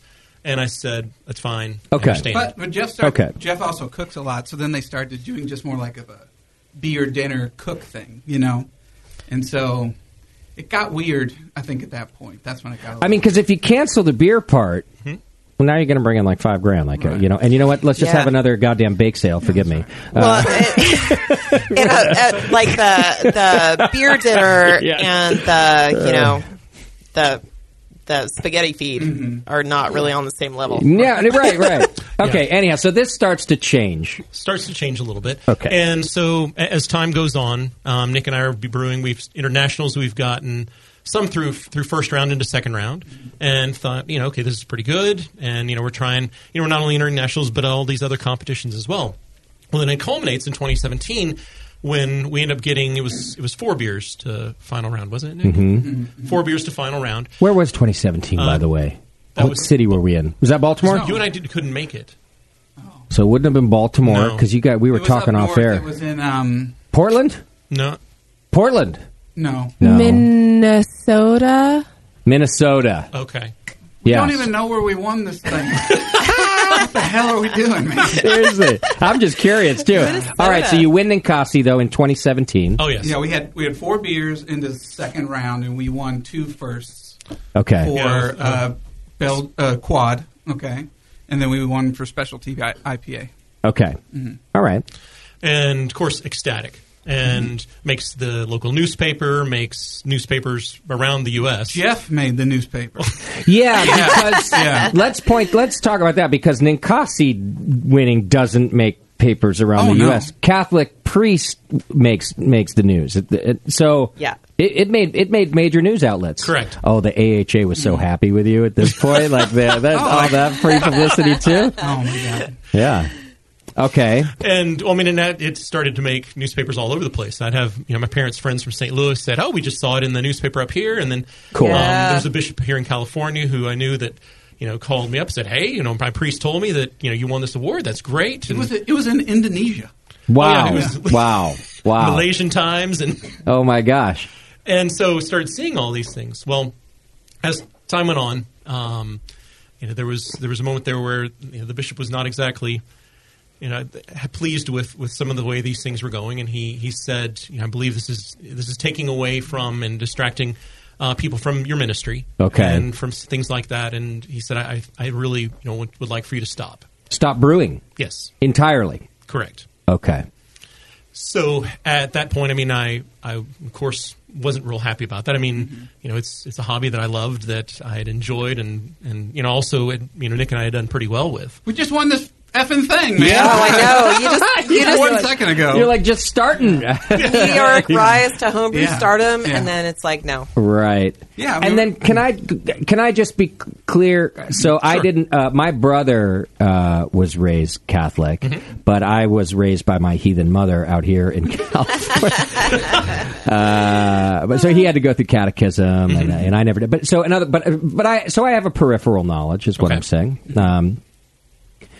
There's nothing against fermentation, beer, even let's just talk about the Catholics for a second. There's nothing against drinking if you're a Catholic. No, definitely not. There are some things about gluttony and I'm pretty sure that like getting hammered all the time is probably included in that. Correct, drink to excess. But nothing specific about brewing, fermenting, offering beer. I'm just trying to get a hold of where your bishop might have been coming from and make sure I'm not like missing something where he like has a point. Like, hey, it says right here in the Bible you shouldn't do this. Well, I'd say this. Let me, from an outsider's point of view, this is where I thought.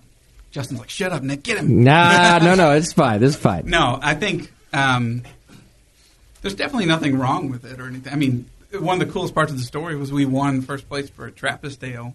Oh, yeah. Just a Catholic priest. It's just like, it writes itself, right? Cool as it like gets. Totally. And I think just that culmination of there was this issue with the alcohol, and then I kind of told you to stop, and then we won this award. Okay. And it's just, you got called into the publicity around it is the problem. But and that's fine. I think that's where you were going. But I just wanted to make sure I wasn't missing like some carnal sin here. Okay. No. Yeah, all right. There's nothing wrong with it. Yeah. No, not at all. Okay, so he says he asks you to stop again. I never asked him to stop brewing before, but then it was stop brewing. Yeah, first it was stop doing the dinners and such that I would do with the beer that I made. Then it was to stop brewing. And so I stopped and actually gave all my brewing equipment to Nick. And he had it. Wasn't the worst thing. Yeah. Nick's like, I think your bishop's right. Yeah, okay. And from that point, it kind of the tension increased. Okay. And we became more at odds. Okay. Over things. And as time went on, it kind of got to a point where I thought, you know what, it's just... Well, right when we won, too, you got moved out to like a country parish. And so you got moved out of the city. Yeah. Okay. I was in the church I was in. We built it up from. There were 1,700 families when I got there. There were 3,500 when I left. Wow. This is mega church, damn it. I mean, I can't help but think that part of this is your approachable nature, and that you may have adapted some of your lifestyle philosophies, which is to. Hey, we can all just be regular people together too. Just because I'm a priest doesn't mean we can't. That you're building up the attendance at church and so forth, and so this all ends up sort of at odds with this bishop at the time. Correct. Interesting. And so at that point, as time goes on, I began to kind of really look at can I continue doing this? Yeah. Can I continue in this direction or not? Mm-hmm. And as much as I thought about it and prayed about it and looked at it and reflected on it and talked about it even with Nick, my close friend, and my parents and.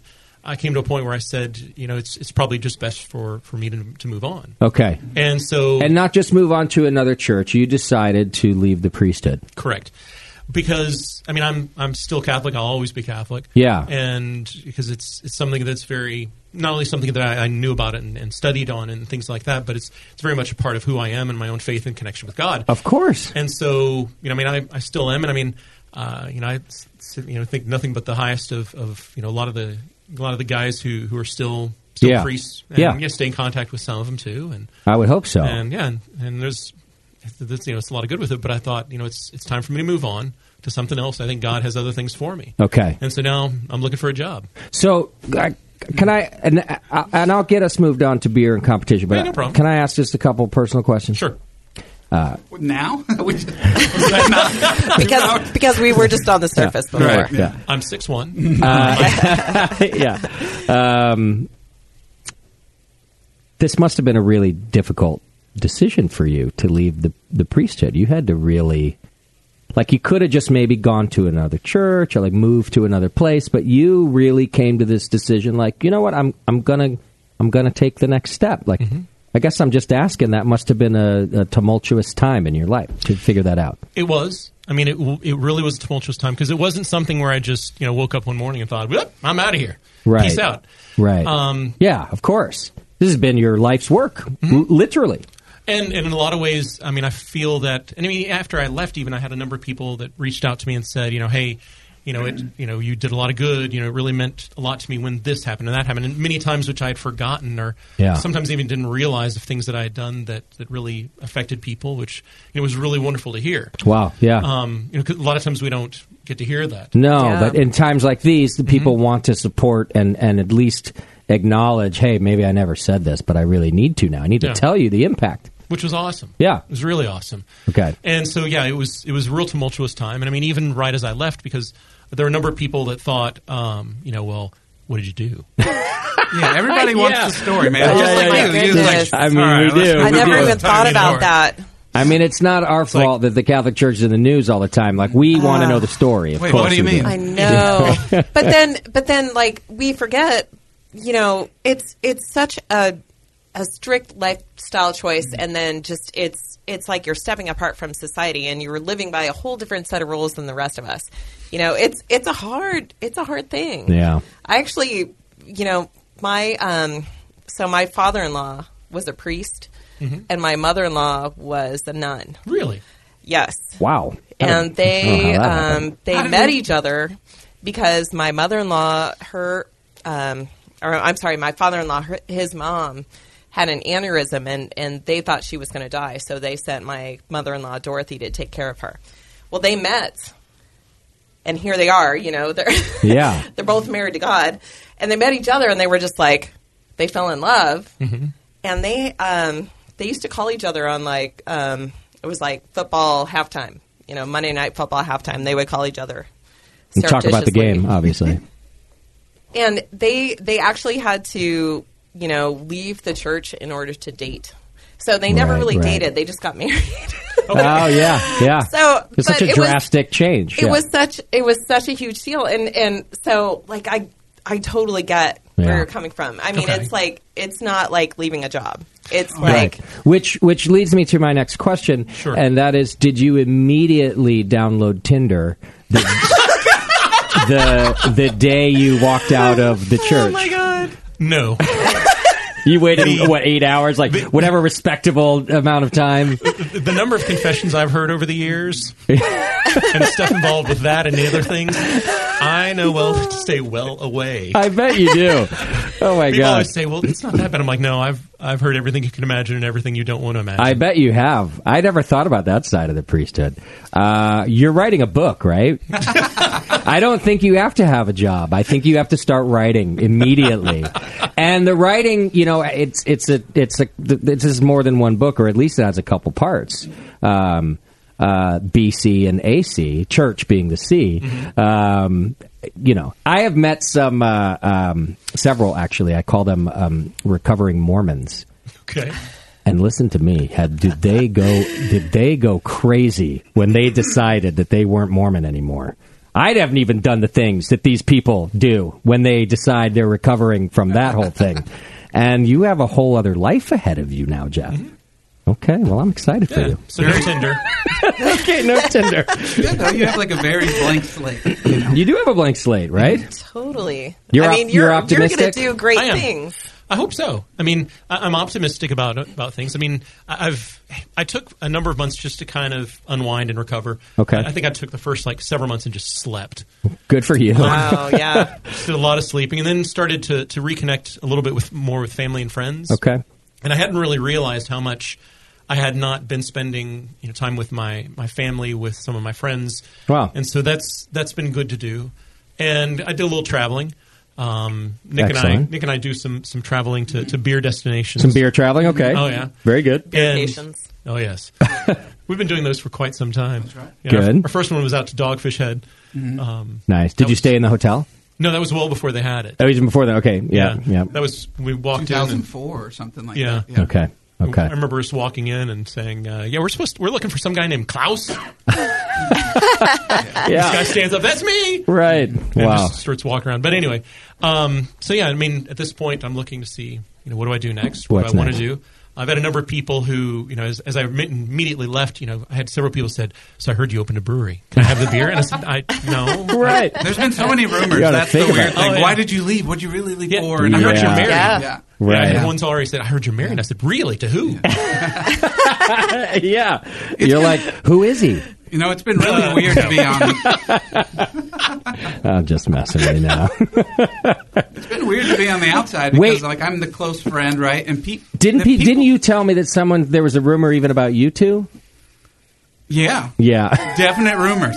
Rumors everywhere. I have 2 kids. Right. I swear. And a wife, yeah. That's right. You That's know right. what? People are always going to talk. You might, everyone knows that, right? But yeah, whenever there's an air of mystique, then they just keep on talking. Well, listen, okay. I know we want to talk about beer. I want to say to you that I'm happy for you. Thanks. I'm optimistic for you, and that I very, very much appreciate you being so forthcoming about this whole thing. Because I think our listeners, if I glossed over anything, they'd have been like, Justin, bro. He had like 5 more questions in there. Man. So I appreciate that. I hope it's not uncomfortable for you. No. And good. All right. I'm happy. I mean, because it's a very much it was very much a wonderful part of my life. Yeah. I mean, I still look back on it, and the people I was with, that I served with, that I ministered with, and everything. I have the utmost respect for them and love for them, and right. I look to say, okay, I still believe there's a lot of stuff in my future that I can do, and sure. And for example, I was thinking I could confess to you right after the show. You could already start doing your next job, which is as a civilian. No, Bevo. Honestly, don't put that on him. He was like, you can't. I'm not sure you have enough time. First of all, you're not and he don't thinks do that he's to heard him. it all. Yeah, exactly. Yeah. And then you'll be like, shit, I got to go back to the church. These people need my help. Yeah. First, I got to get a shower. He would have to confess after your confession. They're like, Jeff, you're back so soon. Bishop, we got to talk, man. It is rough out there. Don't go to California. The whole place is on fire. I know, the and place I'll tell is on you, fire for a after talking reason. to Justin, there's a reason. Yeah. The devil's armpit. Thank you, Nick. Yes. All right, let's get to competition brewing with you guys. And now we've got, the good news is with that, we've gotten through some of your backstory and how you got together and started brewing together. And how you came to win Ninkasi. So why don't we start just then back at like the basics for those of our listeners who want to start brewing, and maybe we can just start with like equipment. Did you all have, or do I need a bunch of fancy equipment to start getting ready for competition?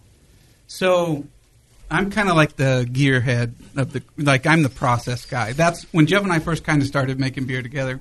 I think it got pretty good when I started bringing my strengths to the table, which was process, equipment, repeatability, those kind of things. Jeff's always been the creative recipe kind of guy. And so, I mean, we're here to tell you, you can brew beer on any system you want. Okay. It doesn't have to be. Assuming your chiller doesn't have a hole in it. Right. So almost any system. Right. Yeah. The fancy stainless steel more beer thing's awesome. Mm-hmm. We have that, but you don't need to have it. You know, any normal 3-vessel system will work fine. Okay. There's a couple things you got to have. Like you got to probably be going to get to that next level. You got to be doing all grain. Okay. You got to probably be doing anything you can to make it repeatable. Right. So that's the key. Okay, that's why all grain is important, because you were doing partial or mini mash, and Jeff didn't see a whole lot of issues there other than an equipment failure. But you're worried about the repeatability when you use extract of any kind? No. I just think that if you want to get to that next level, you've got to be having go all full grain. control. Yeah, right, full control. Okay, it comes down to repeatability. The way you mash and all those different things. So I'm sorry. Oh, go ahead. I was just saying, but for equipment, we both started out pretty similar. We both started out with these big insulated coolers, the GOT coolers or something like that, or igloo coolers that you constructed your own little false bottom out of, and the biggest pot that we could afford. Sure. I remember the first stock pot I bought that was like 22 quart, and I thought, golly. Yeah. It's huge. Right. Now it seems tiny. Oh, yeah. Compared to, we bought a 45-gallon pot a while back. Yeah. And you were brewing on your stovetop to start like everybody else? Started with that, and then one of my buddies was like, hey, you can go down to the sporting goods store, $20 gets you a propane burner. I'm like, all right. The Bayou burner or whatever. I know that. We had that exact thing. Okay, moved outside, and so you can start with a lot of those basics. Okay. But I know for Nick and I, we found that we really began to do better when we started, doing all grain, which gave us a little more control to tweak things for competitions. And then also... we've had really good extract beer. I mean, you can make... some people have won at Nationals with extract beer. Okay. But if you really want to nail it down, you got to be all grain. And I think it's a good point because you're not saying that extract is not of quality. You're actually, at least what I'm hearing, is you're just saying you want as much of the process as possible to be under your control, to be repeatable.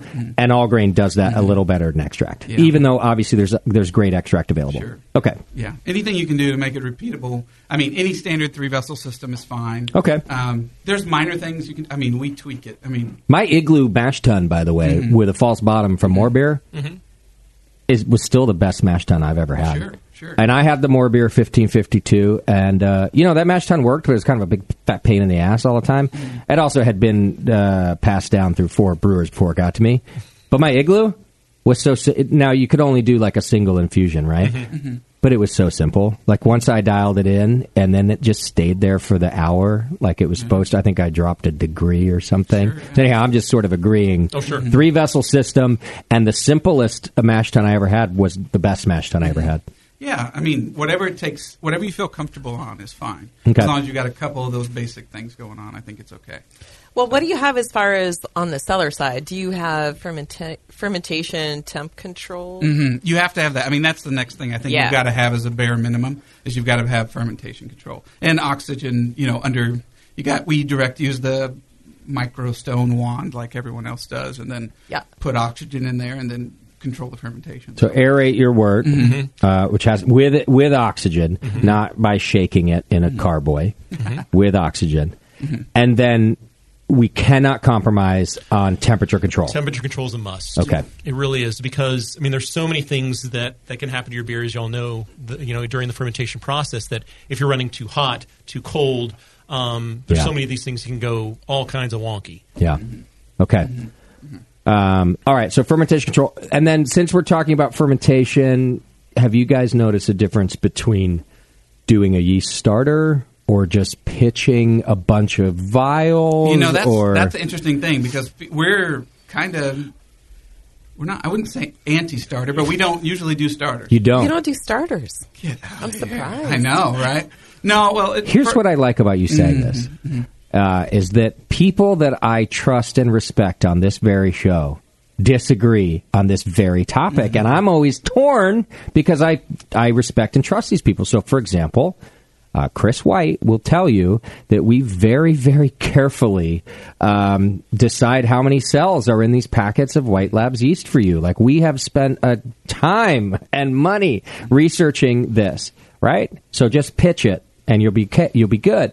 And then people like Jamil, who I love and respect, will say, I love Chris White, but you absolutely have to do a starter. And I never know who to listen to. This probably won't be solved here today, but you don't. It's a combo for us. Like, if we're doing a big beer, right, or like a lager, we'll make a starter for sure. Yeah. Oh, okay.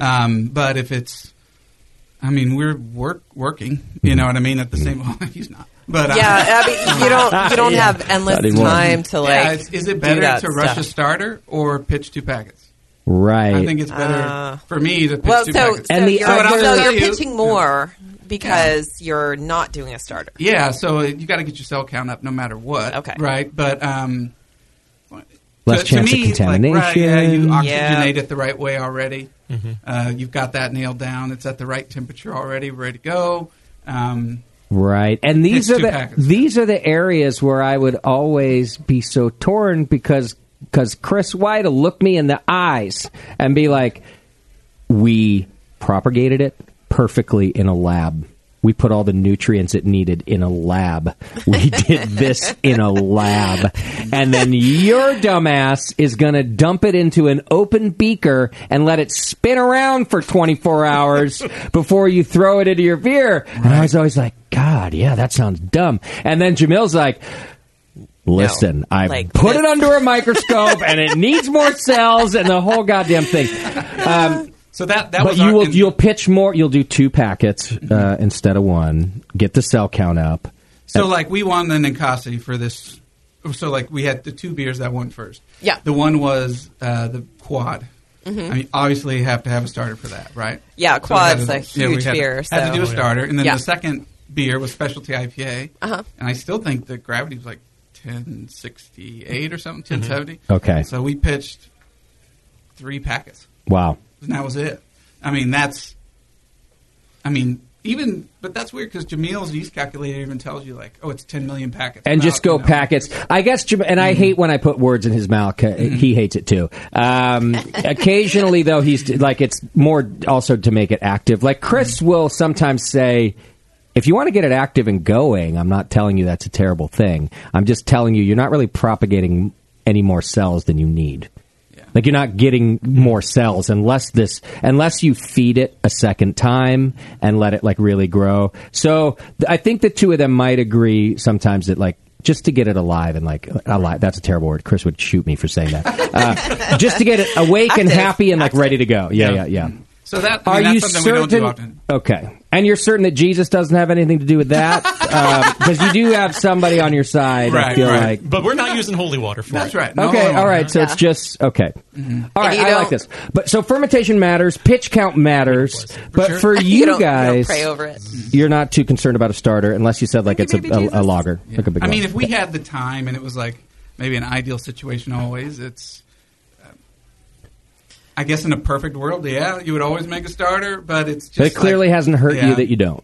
So those beers, like we want, no, it hasn't hurt Yeah, us. I mean, we've done well in competition by double pitching. Okay. And not doing. We also do things other people don't do. Like it's so damn hot in Texas. Like we can never pitch the same day. Like I always have to let Really? it cool down overnight. Well, Because the groundwater's warm. Yeah, it's coming out like 80, degrees, 80 some odd degrees. I had that issue here in California too. Yeah. I have that issue in my commercial brewery, And you're- actually. Yeah, and you got glycol and everything. Yeah. You know, like I've learned, I was a home brewer. I was very serious about my home brewing. I was very, I had all the controls. I had all the temp controls and everything. And here I start my commercial brewery, and I want to do a lager in the summer. And I'm like, crap, I can't get the beer in the tank less than 70 degrees. What the hell am I going to do? But you know what? There's so many ways to get to the right answer. We've made award-winning lagers that we pitched at 70 degrees. We just put them in the tank and we cooled that tank down as quickly as we could. But there are so many ways to win. So Sure, yeah. I think the funny thing is everyone's always looking for the most successful way, but there's so many different ways to do it right. But okay, and I agree with that. Fermentation control. What about just consistency and repeatability? Because there are so many ways to win, but I'm feeling like you guys maybe nailed down a process that works for you, and you do that. Is that fair to say? Oh, sure. I mean, that is the number one thing. I mean, the best brewers that are winning these competitions every time, they can take a recipe and make it again. I mean, I don't know how many people just win an award because they made a beer they can't ever make again, right? Right. And so... let me ask you this on that front. When you guys won Ninkasi, did you remake those beers for the second round that got you into the second round? Yeah, each time. You did, and clearly you repeated them. Yeah. Well, not on the quad. The quad we didn't because it needed a lot of lead time. But for the especially IPA we did. Okay. And actually we brewed that one. Gosh, we brewed 3 different versions of it. For We did 15 final round. gallons, split it, 3 different yeasts, 3 different dry hops. Which one tastes better? Wow. Throw it in. Wow. Oh, cool. And chose the one. Okay, so this is, I think, an important point because we are talking about a couple of different things here. Repeatability, I think a listener might go, oh, well, then when you brew the beer again, it's going to be exactly the beer that you brewed before. But you guys hedged your bet for that. So even though I'm guessing you have a process down, you then put in the extra effort to go, well, let's brew 3 of them and figure out which is as close to the one that already got us to the second round? Kind of. See, okay. Here's the difference, okay? So on the first round in that year, some judges were a little negative, like, oh, you need a little more nose. You need a little bit more cleaner, like a cleaner finish. Okay. And we were like, well, let's remake it. We could make it the exact same way and just make a small tweak, and it would be small tweak, right? Yeah. That's the repeatability we're talking about. You have to be able to make a beer like the Wit and put a different coriander and it just turn out slightly different to see the result. If not, you're hitting a moving target, right? You're never going to learn anything if you change 7 variables. But at the same time, like that quad, I could make it 10 times in a row, and it would be pretty much the same every time. Okay, we're real big on the idea of our ingredients. With our making sure our water is a certain way, all those things like that. Because one of the things we found out is every 2 row differs a little bit. Just a little bit. Every brand, or every time you go to the homebrew shop and get 2 row, it's different, even if it's the same brand. Every brand. Every brand's different. And so we found the one that we felt worked best for us, which happened to be raw 2 row.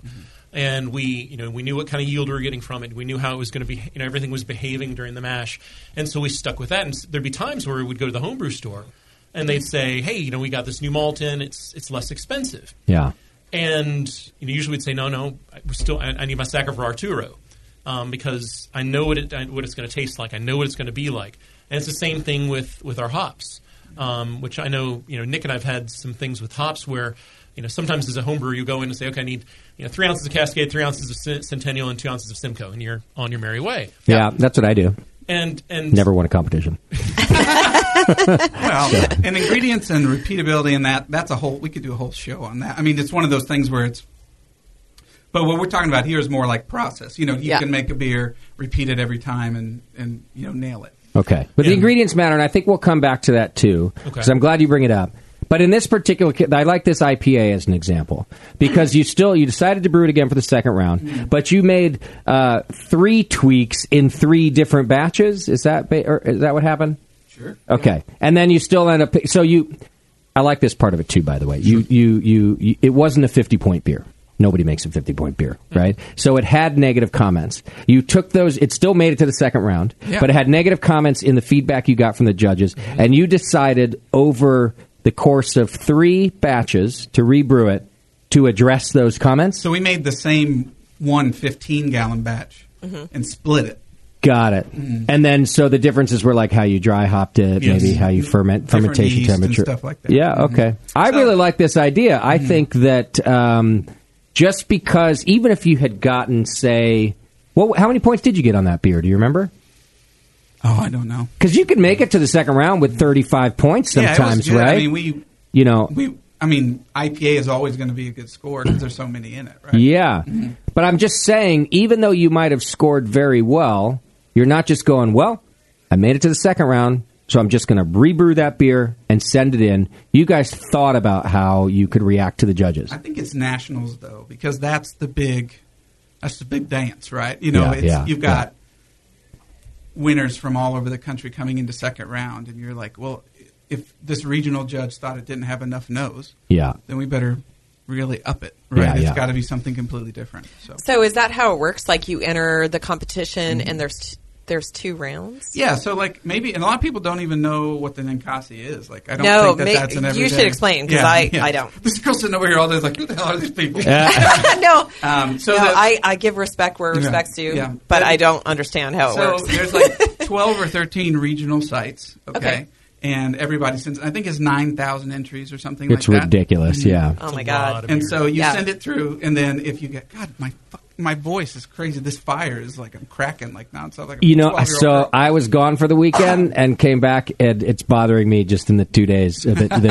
Actually, 12 hours I've been home. Yeah. Okay. Yeah. I keep downing beer like it's water. We'll be fine. Bev, can we get some water? Yeah, thank you.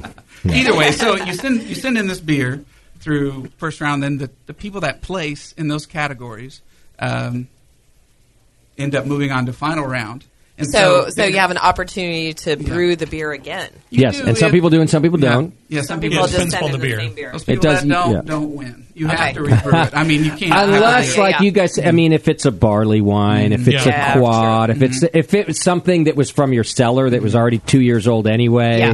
But if it's any of the fresh styles. Right. You have to remake. I mean, you can't not, right? But some people don't, by the way. And those people don't win in Kasi. So let's just be clear about that. Okay. So then Kasi is like if you get a first, you get points for first, second, and third. The most points in the second round is the overall winner, and that's the Ninkasi. Oh, cool. Very cool. By winning 2 firsts, it's kind of a shoe-in kind of a thing. Yeah. But that's how it worked. Either way, because of that, you're competing back to this black IPA, right? Yeah. So, you're competing against especially specialty IPA, because it's that's that's a huge growing spectrum, a lot right? of different things. Now it's even crazier with hazies and all that stuff, right? So if you're getting any kind of negative, it's a good time to probably tweak it, right? It's a good time to probably just do something slightly different. So we just dry hopped it slightly different, really upped it. Mm-hmm. It wouldn't have been my favorite beer to drink in the world, but it was good. Yeah. And so after we did everything, we just tried everything side by side, 6 beers just in a row. Okay. And just say this is the best one. And a lot of it is you have to have a good palate to know what's good and stuff like that. So that's a good point, by the way, that as you get better at this, I don't want brewers to be discouraged by this. You have to have a good palate. You should be developing a good palate if you want to do well in competition. Well, and one of the things that Nick and I always do is whenever we have a particular beer that we are wanting to brew, then we look to the style guidelines and we say, okay, what are the commercial examples? Got it. And we try and get every one that we can. And it's getting better in Texas. A lot of the laws have changed, and we're getting a lot more beers coming in. Yeah. And so we're able to get some of those styles. And what we'll do is we'll sit down with as many of those as we can get. We taste through them. Okay. And see, okay, what can we taste? We're supposed to taste this or that. Can you taste this? Yeah. And then, what do we like about it? What do we not like about it? And then, we formulate our recipe based around that. And we'll look also to other people who've done recipes. We'll look at Jamil's book and see kind of some of the stuff that he's done, as well as look at other recipes. And and compare. Use the resources that are out there. Yeah, by the way, this comparing commercial styles should not be understated because it's almost like cheating if you think about it. In other words, the commercial examples for every style are listed right there in the BJCP. And if judges are stuck on a beer at their table, for example, they will absolutely refer to the style and go, well, you know what? This is a great IPA, but it does not match this category. It's more of a hazy IPA. I don't know what they might end up saying. This one's more of an English IPA. So if you can't align it with the commercial examples that are listed, this is why I say it's like cheating. They're listed right there. It might be the difference between the judges moving one beer or another one, right? Yeah, we made the black IPA. There was this beer by Lagunitas, Nighttime is the beer. Yeah, I remember that beer. I just thought that beer was the balls. I don't know how to say. I just thought that was the best beer. And I found out... It was actually at Nationals. Yeah, it was at Nationals. We were in Grand Rapids. And it was funny. I found out through this site that they use midnight wheat as the specialty ingredient. Yeah. And it turned out that the maltster was... I think it's Brees. Brees is making... They're giving out a 1 ounce sample of this ingredient. Midnight wheat. And I'm like, Jeff, I just put this recipe in. We need 19 samples. I was like, we just kept going around the line over and over and over. Oh, man. The guy's like, do you just want some fucking malt? I was just going to say, especially these conferences, you can always just go can I have 19? Yeah. They would have loved you for it. They would have laughed. I can either go through line 20 times, or you can just hand me all I like the midnight that you wheat did that you have. That's funny. We can do this fun way? Or but that's how we did. So we would try that beer. We brewed it, tried it side by side, and made adjustments. Okay. Well, the first year our brewery was open, we had this local guy. His name's Big Mike Moore, because he's almost 7 feet tall, and he's a grandmaster beer judge, and he takes beer tours in Belgium and Germany, and he's like a beer educator. He's made beer his career somehow or some way, and he did a style training with us over I don't know, it was probably 15 weeks, where each week we would sit and taste commercial examples of a given beer style. And it helps so much. I mean, we knew quite a bit when we opened the brewery, but just to do that, style training and just really dig into beer style, it was awesome. I would highly recommend it to homebrew clubs just to have this. Good advice. The only thing I've ever done for 15 weeks is drink. I've never committed to any other thing. It was, and we actually filled out judging sheets for these beers, right? And we would do them blind, and we would taste. Oh my god, it was.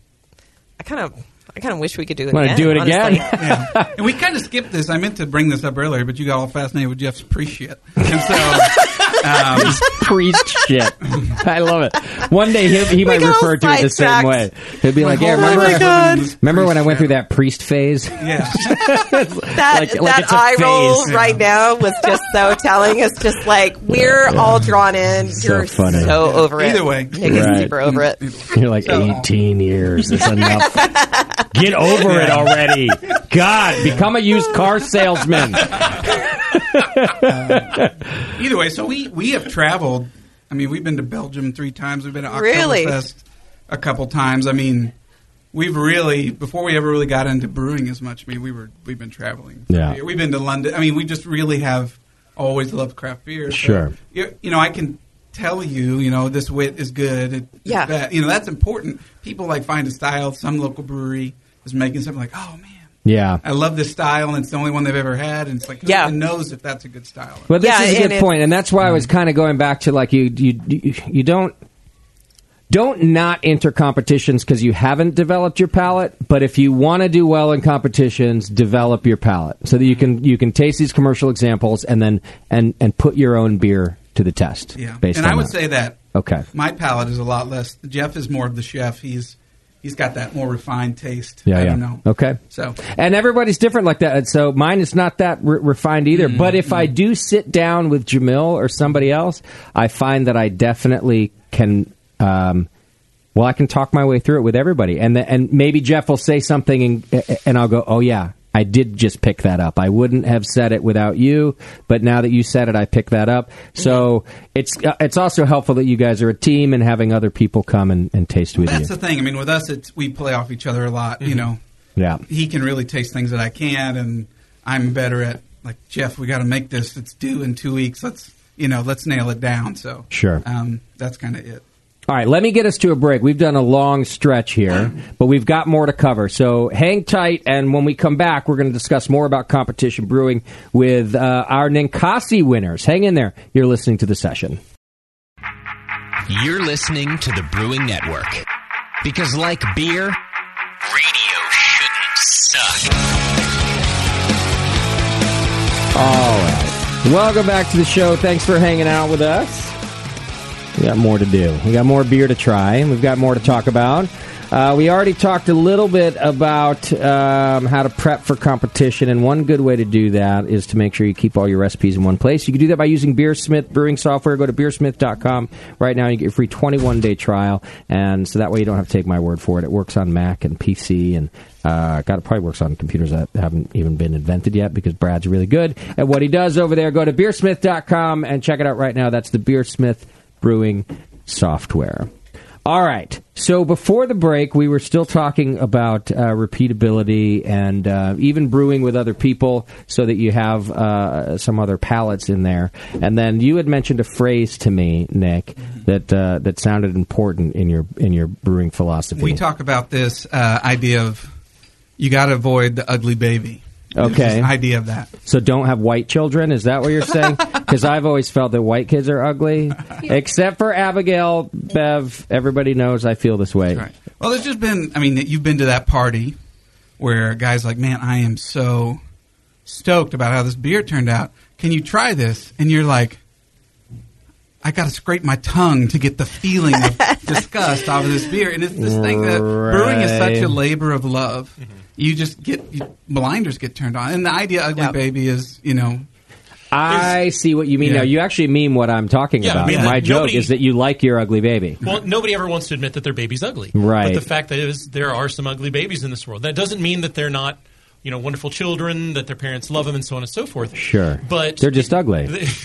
No, I'm with you on this. I'm being serious. Yeah, I've been saying it for years. Yeah. And so it's similar with beer and brewing because somebody puts so much time, effort, love into making a beer, they don't want to admit that there's something wrong with it. Yeah. Don't succumb to that. They can't see it. They can't see it, and they're too close. They're mystified by the way that they just made alcohol. Right. It's so amazing. Now let me ask you this though. And now I'm genuinely asking your opinion if you've really thought about this, because I have talked about this for years in brewing, that don't have the blinders on, don't be sensitive, be open to criticism. But I've started to wonder if there are people who never can be. Do you see what I'm getting at? Aren't there people who don't have that gene or that capability to be that objective? So, like, think of it. I think that's the difference in these competition people. Okay. It's like with us. I'm the kind of guy that there's been several occasions when I've come home from work and I've tried a beer. And I've been like, this fucking beer is terrible. And then I just empty every keg and pour. I mean, it's like maniacal. Almost like you're comparing it to this, unachievable homebrew standard that you're trying to get to, right? Okay. And then some people are just like, hey, I made a keg of this. I'm going to drink it. Yeah. You know? It's like, and everybody can have it. It's fine. I made it. It's great.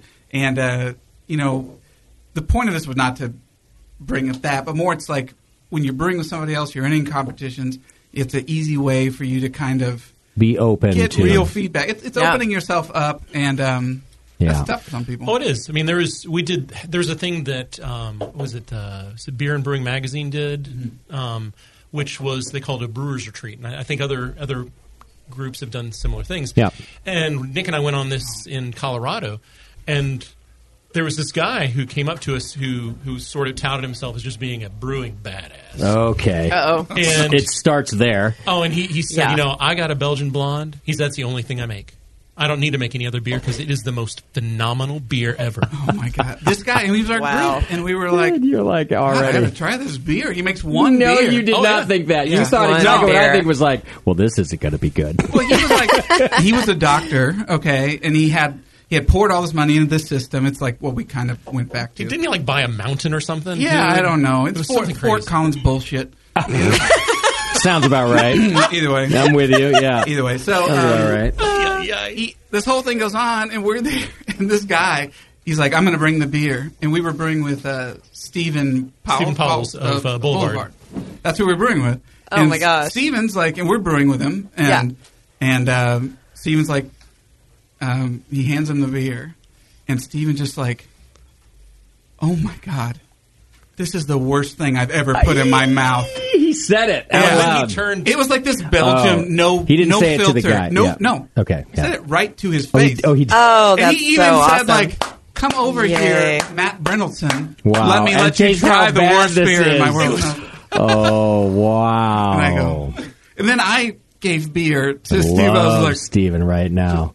Here you go. Yeah, but you want the feedback. So, what a beautiful He's like, oh, you moment. made this? And I was like, so I guess I'm saying that I agree with you that people should be careful that they're closed off to feedback. I just think that there are people like this gentleman you're describing that will never really be open to it. They can't see it. I mean, that's people. No one is like saying, "Oh, my baby's ugly," but I'm not going to tell anybody. They just can't see it. And at the same time, be careful. I think you mentioned this starting this too. Be careful that you don't go too far to the other side. You know, I quit writing music because I could never write a Beatles song.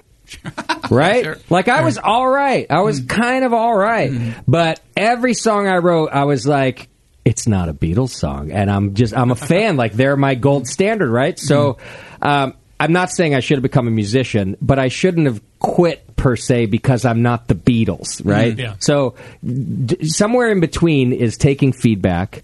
And then also, because it's not a 50-point beer, don't go dump all your kegs down the drain. And I'm you. Yeah. I'm you with that. And he's like, my brain was like, okay, it was fine, bro. Yeah, it's fine. It's like, didn't have to throw away all that fucking beer, man. Settle down, yeah. Okay. It's fine. I'm sure that's how he said it, too. The beauty of competitions is you can get that feedback without ego. You can have a huge ass ego and send your beer to competitions and it gets hammered.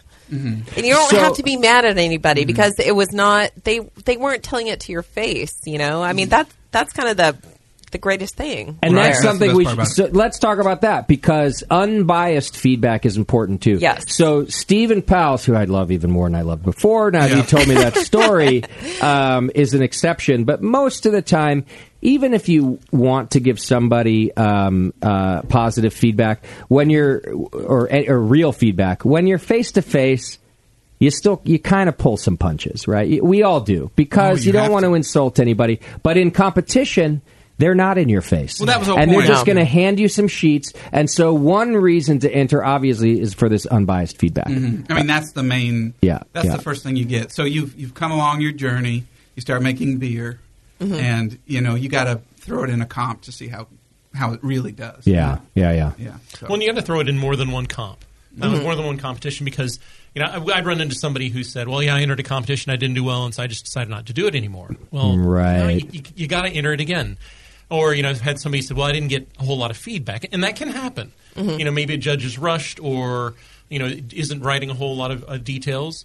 But then every once in a while, or more than every once in a while, you'll get a judge that really will get into it and say, "Loved it, what you did about this, or what you did about that." Yeah. Or I detected something like this. You might want to watch your fermentation temperature, or some things like that. We even recently, we've got somebody we started getting comments about oxidation. We thought, why are we getting comments about oxidation? We hadn't had that before. Yeah. And so we just started really, looking again at our process of everything we did and tried to nail it down. I think we figued out what the deal is. Yeah, it was just another hole thing, another hole in a tube somewhere. It's weird though. Like a lot of people will say, "Hey, why?" It's not natural for everybody to want to enter a competition. Some people just don't want to put themselves out there. Yeah. To get that feedback. Yeah. But it's just one of those things. It's going to make you a better brewer in the end. It's it's just a lot of fun. So that's why. Sure. Well, the feedback's super important. I'm glad you mentioned to enter more than one competition, because sometimes also those comments can be random and not true. Mm-hmm. Let's not forget that judging is subjective. Correct. But if you got, for example, consistent notes about oxidation, go looking for it. In fact, even if you got one note for oxidation, go looking for it, but maybe you don't go crazy until you heard it 3 or 4 times. So in other words, use the feedback to your advantage, right? Yes. Okay, and by entering multiple competitions, I like this advice that across. Then you're getting a span of judges. Yeah. Well, and also even one of the things to do as we get ready for nationals is to enter into more than just your local competitions in your own area, your own state, but try something on East Coast, West Coast, Midwest, the Southwest, because the palates will differ a little bit. Right. The type of IPA that someone's looking for on the East Coast is going to be different than sometimes you'll see in the West or in the Midwest. That's a good point. And that becomes important also when you choose your judging center.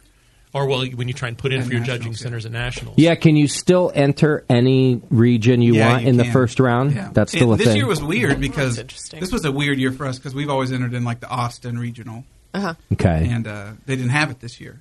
So my option was Denver, Minnesota. It's I don't know if they're going to like this kind of IPA there. I mean, it's not as different as we're making it. Not anymore. Yeah. I think it used to be. I think it's probably changing a little now where, people are a little more used to it. But so choosing your competition just to get some variance, though. That and it's there's a little bit of reverse logic to competitions. The bigger the competition to us, the easier it is to win. Interesting. Because, why is that? If your brewery, let's not use your brewery.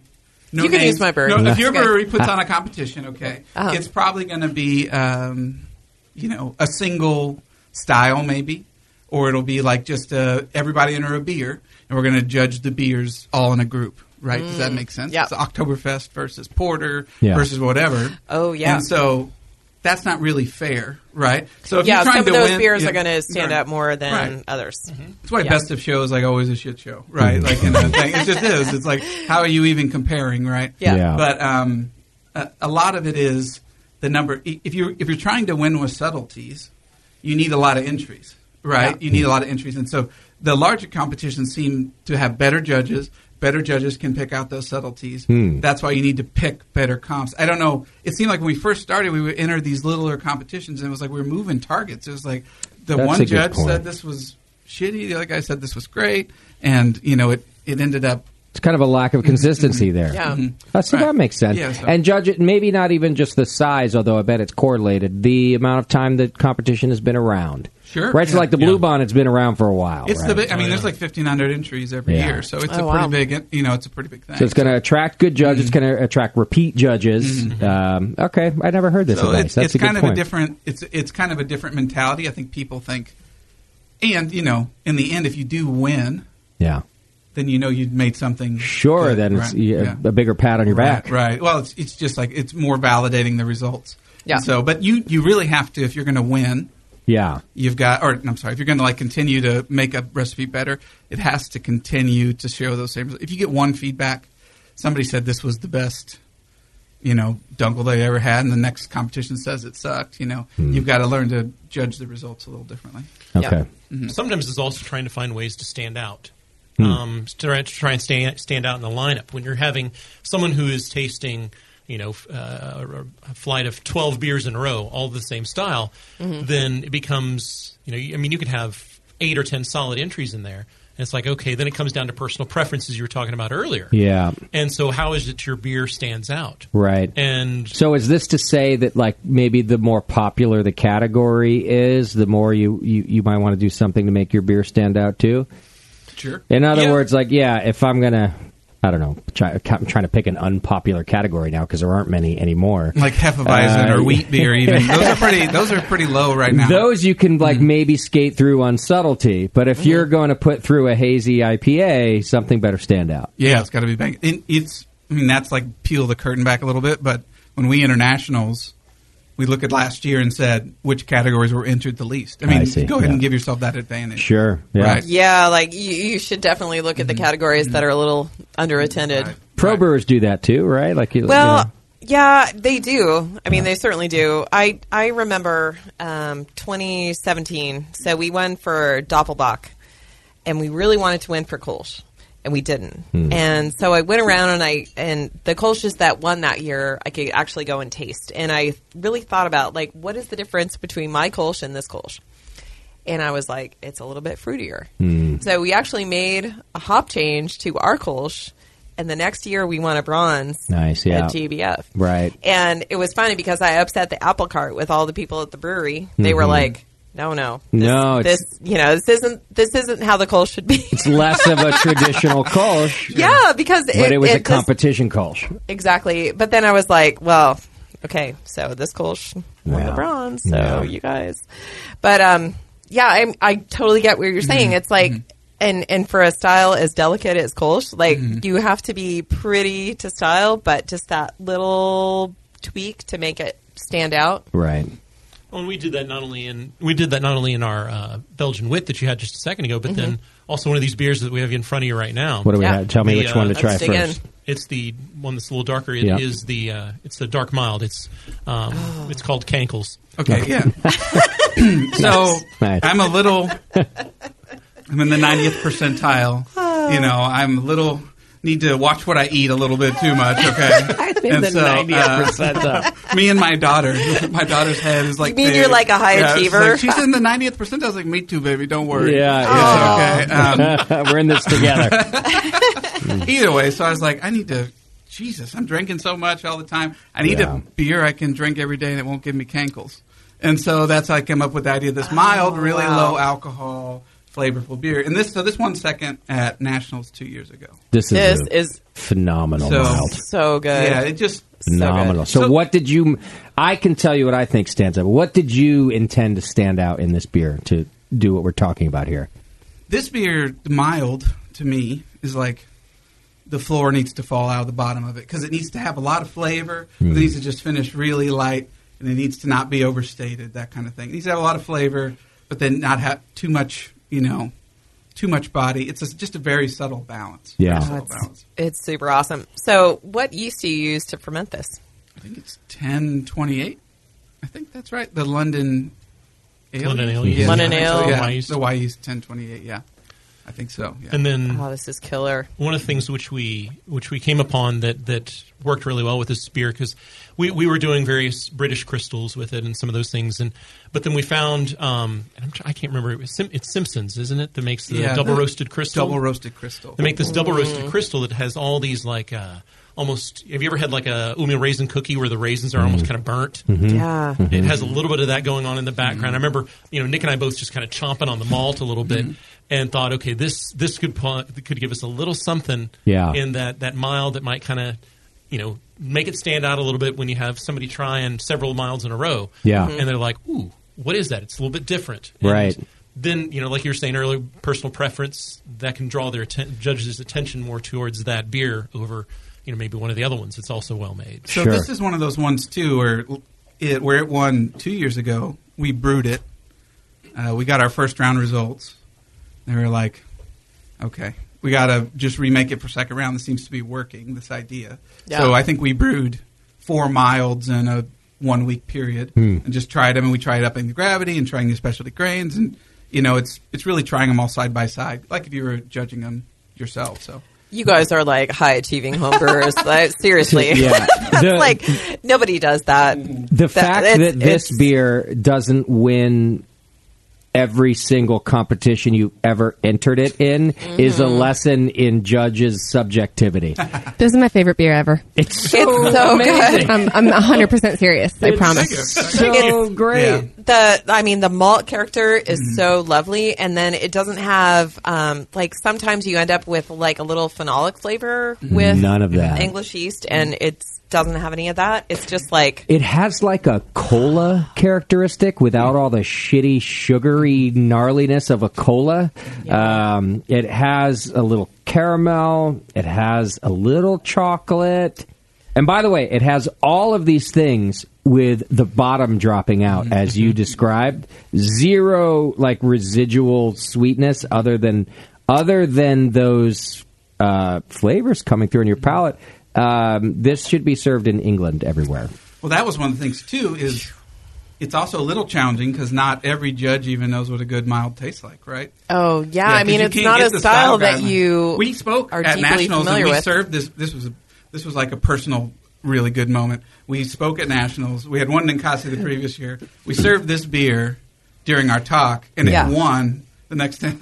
Right. Oh my God! And your audience just melted right into their chairs while you're talking. This guy came up to us. He's like, "Where did you learn to make a mild like that? You should not make it this way." Yeah. And he was from England, and he was just, "How did you do it?" And I thought, "Oh my God!" I don't know. He was surprised it was so good. Yeah, of course. Yeah, that it met no English. He was like, "No American brewery can make a mild it like this." Yeah. So okay, now just back to our kind of original question of why we're bringing this one up, like. I think there's more over there, too. If you want some. I'll be having more. Yeah. We're not going to leave any drop of this behind. No. What does make it stand out, you've described it, I just want to bring it up again because this is important in competition, is all of those bold flavors that are true to style without leaving a bunch of residual sweetness or something that an American brewer, this is what this Brit was saying, wouldn't normally do. So in your lineup and you're thinking of judges, that's what you guys did. You were like, we're going to go for all of the stuff that should be in a mild, but leave out all the rest. Mm-hmm. And the rest is what usually gets this beer style in trouble, I think. That thin is a way I would describe this beer. Not flabby, but like kind of thin. It has a bunch of flavor, but finishes thin, and that's a mild. It's why you can drink 8 pints. Yeah. Mm-hmm. You know what's shitty about that? This is the bad thing. We finished second. And the guy who won first had like a 10.58 mild. It was like this huge beer. He made a porter, right? He made a porter, and it in as a mild, and it dominated the category. Yep. And because the stuff, the like sharp points of his beer stuck out more. Mm. But unfortunately, the judges then didn't pick up on probably what was left afterwards. Sure. The aftertaste, right? Yeah. Mm-hmm. Well, that's unfortunate. But that's competition. This is why we're talking about this. So, yeah, I'm thinking you guys needed to build in a little time to come do a collab at Crooked Lane. Oh, we can do that. We could. No takebacks. And by collab, she means, can you give me this recipe and come brew this beer with me? I'll put my stamp of approval on it or something. No, this is like we tried to brew an ESB, which was not quite up to ESB level. We had a great name for this beer. I mean, it was a good beer, but it wasn't this beer. This is like killer. I'm glad you like it. I didn't think it was super good. We served it second because I was like, maybe they won't like it as much. Who knows? Oh no, that's the one. Yeah, this is probably one of our more favorite brew day beers too, because you can, as you're saying, you can have like 5 pints of it, and you're not, sitting down and saying, "Where'd my legs go?" Yeah. No, exactly.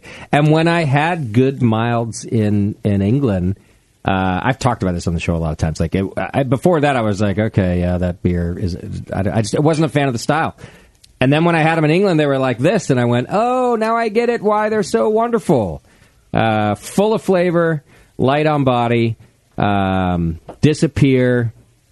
That's just a good beer. It's super good. Thank you. Yeah. Thank you. Yeah, all right, I got to keep us moving so we can make it through the whole thing. I want to move us to some of your tips and tricks, but we should just point out quickly that there's a little luck involved in these competitions as well. There's a little luck involved in maybe where your beer's being tasted in the lineup. There's a little luck involved in how your beer was handled.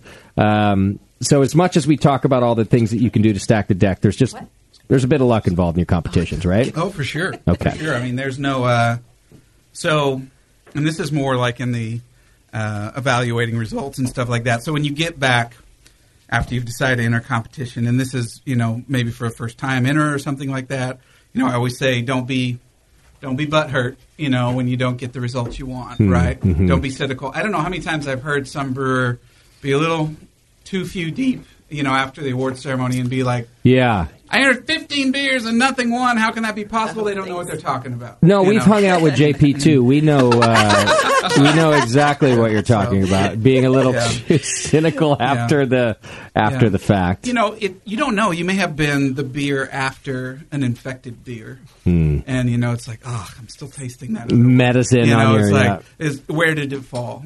Or like with when we entered a national, did that really big beer dominate our beer because it was so high in gravity? Right, it wasn't as balanced as ours is. Sure. So there's a ton of luck to it, and I think even Gordon Strong says like 30% of good beers never win. Just they completely get eliminated. Yeah. And I mean, he's the head BJCP judge, so whatever it is. So because you got to take that stuff into account. And I like your, I like your advice. Just don't be too cynical about it.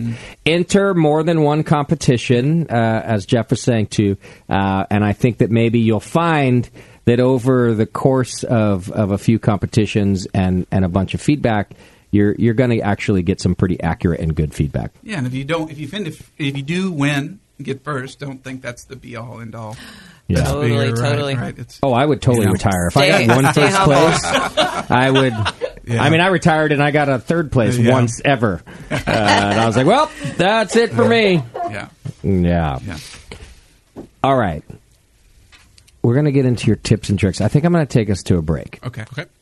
It's mostly because I have to pee, because your beer's so good that I just keep drinking it. We're going to take a quick break, and when we come back, we're going to get into these Ninkasi winners' tips and tricks about how we can do better in competition. And I'm looking at my notes here. There's some stuff that maybe you guys haven't thought about before. So hang in there. We'll be right back with more on competition brewing.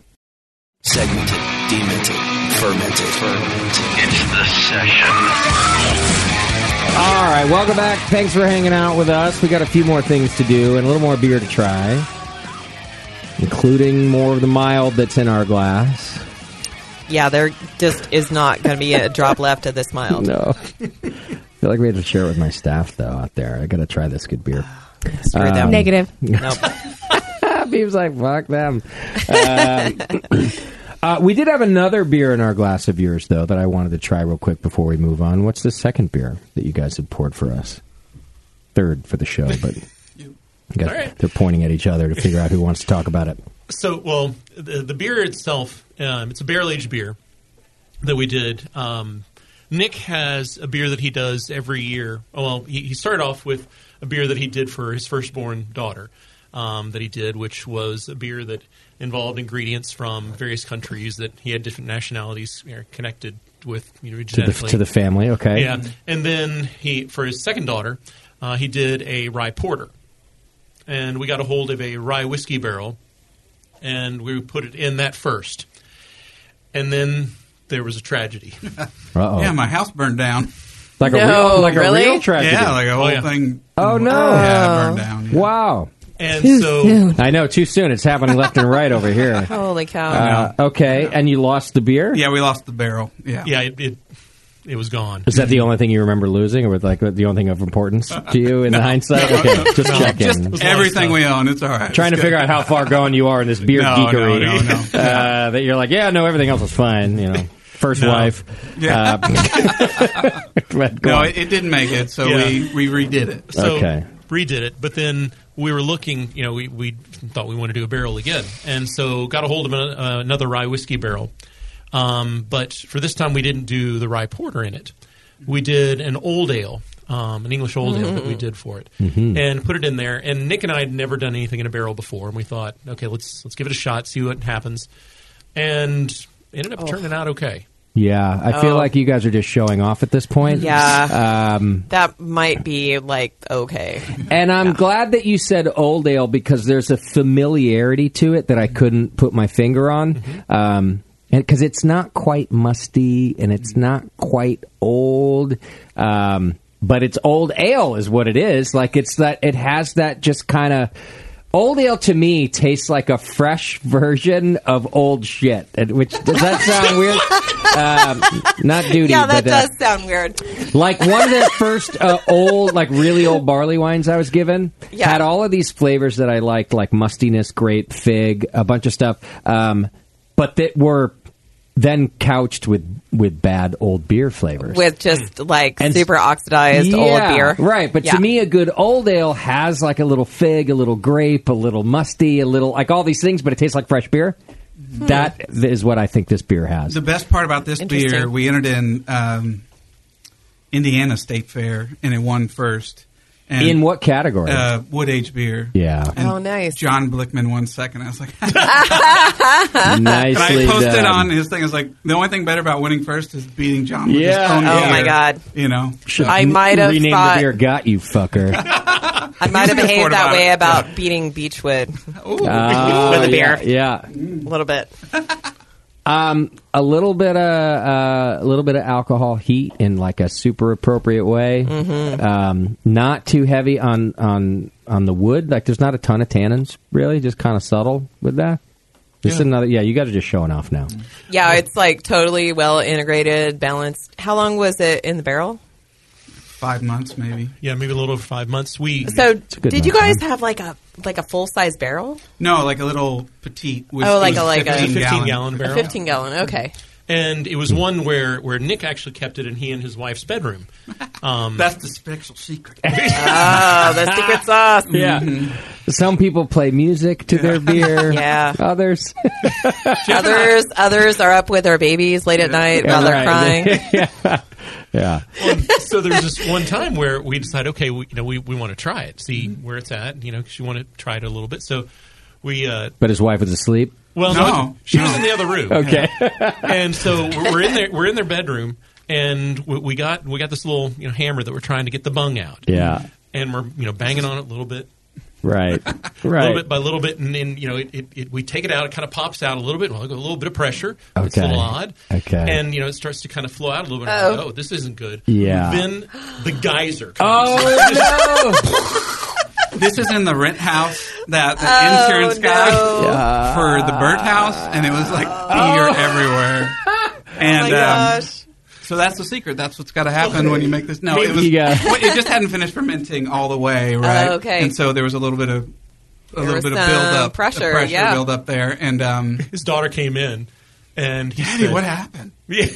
Get every towel we have in the house. And the neighbors. Yeah. Wow. It's crazy. Well, then this is a good sign. We've talked about this in the show before, too. Never throw away your beer until the last minute. Mm-hmm. Like, that could have been one of those moments you were like, well, that beer's no good. Right. And it came out like this. Yeah. So. Yeah.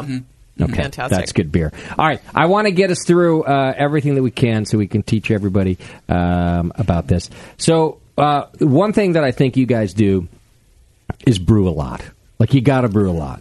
And our listeners who have been here for a long time know that this was Jamil's first, I think, important advice was fermentation control, temperature control. His second was like brew a ton. Mm-hmm. And in fact, the book Brewing Classic Styles came about because he just made it his mission to brew every style on Earth and enter and win. Try to get a medal for every style on Earth in a competition, which not everybody can do that except Jeff now because he doesn't have a job. But you guys brew a lot, clearly, and I think this is part of your advice. You have to. I mean, you can't. One, you can't just like compare a beer that you made to the adjustment, right? So if you make a beer and then you're going to adjust it, you have to brew it, and then it has to be kind of recent in your memory, or at least somewhat. So I'd say Jeff and I brew, if it's peak time, we're brewing once a week.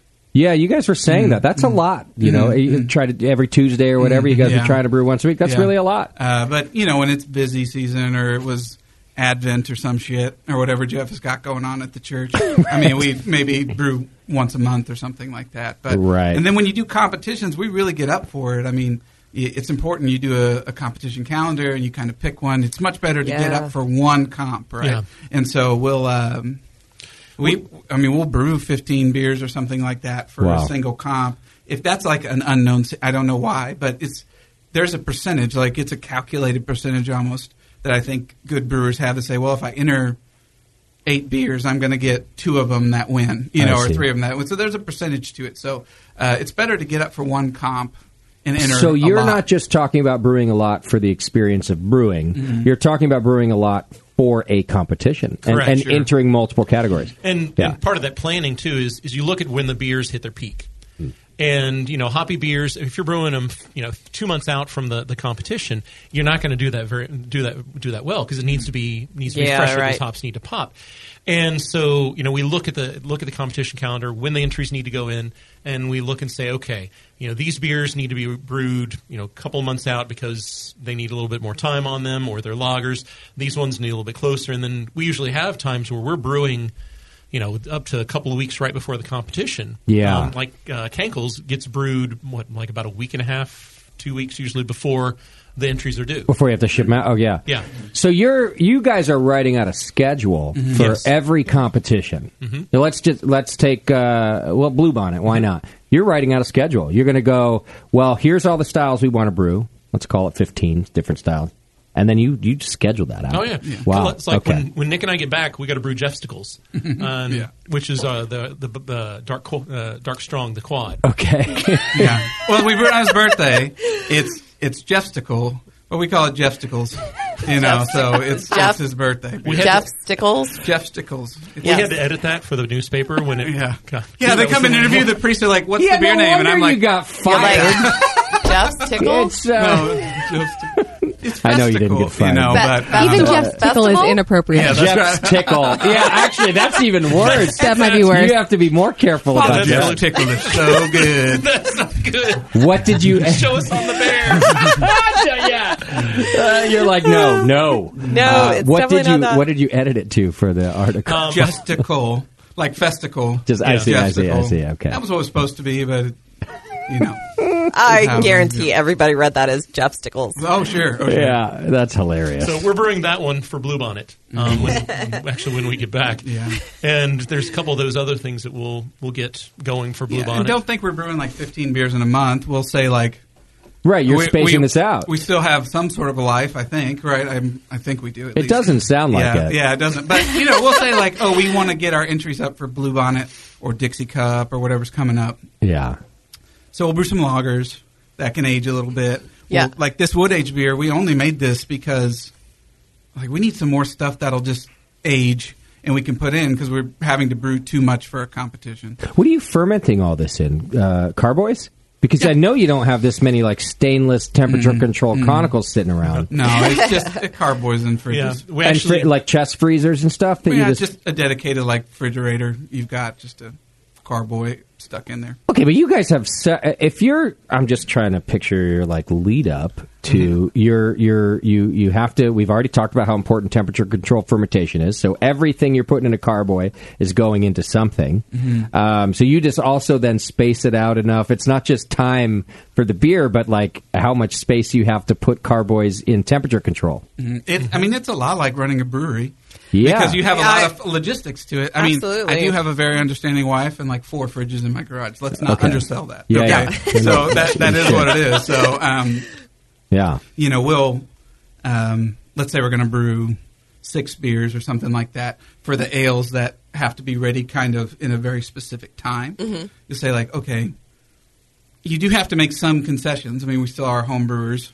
So we'll say, okay, we'll keep the first week and primary temperature controlled, then move it out into like, even just a closet or something like that where we can let it and that's the most important time anyway, right.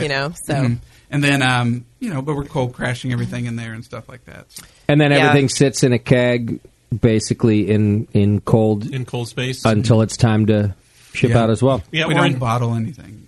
We don't bottle condition anything, but then we will sometimes, if we're in need of keg or space, we will go ahead and bottle the ones that we're wanting to use for competition, and then the rest of it we'll drink, or we'll maybe put in a smaller keg or something like that. We've got a few 2.5 and 3 gallon kegs that we'll put stuff in. This sounds like a lot of beer. I'm thinking you got in trouble for using the church's walk-in from time to time, because I know you guys had a walk-in if you're putting on these big old dinners and stuff. Did you used to store beer at the church? Answer wisely. Yeah. I don't think you're allowed to lie. I'm trying to think if I ever did.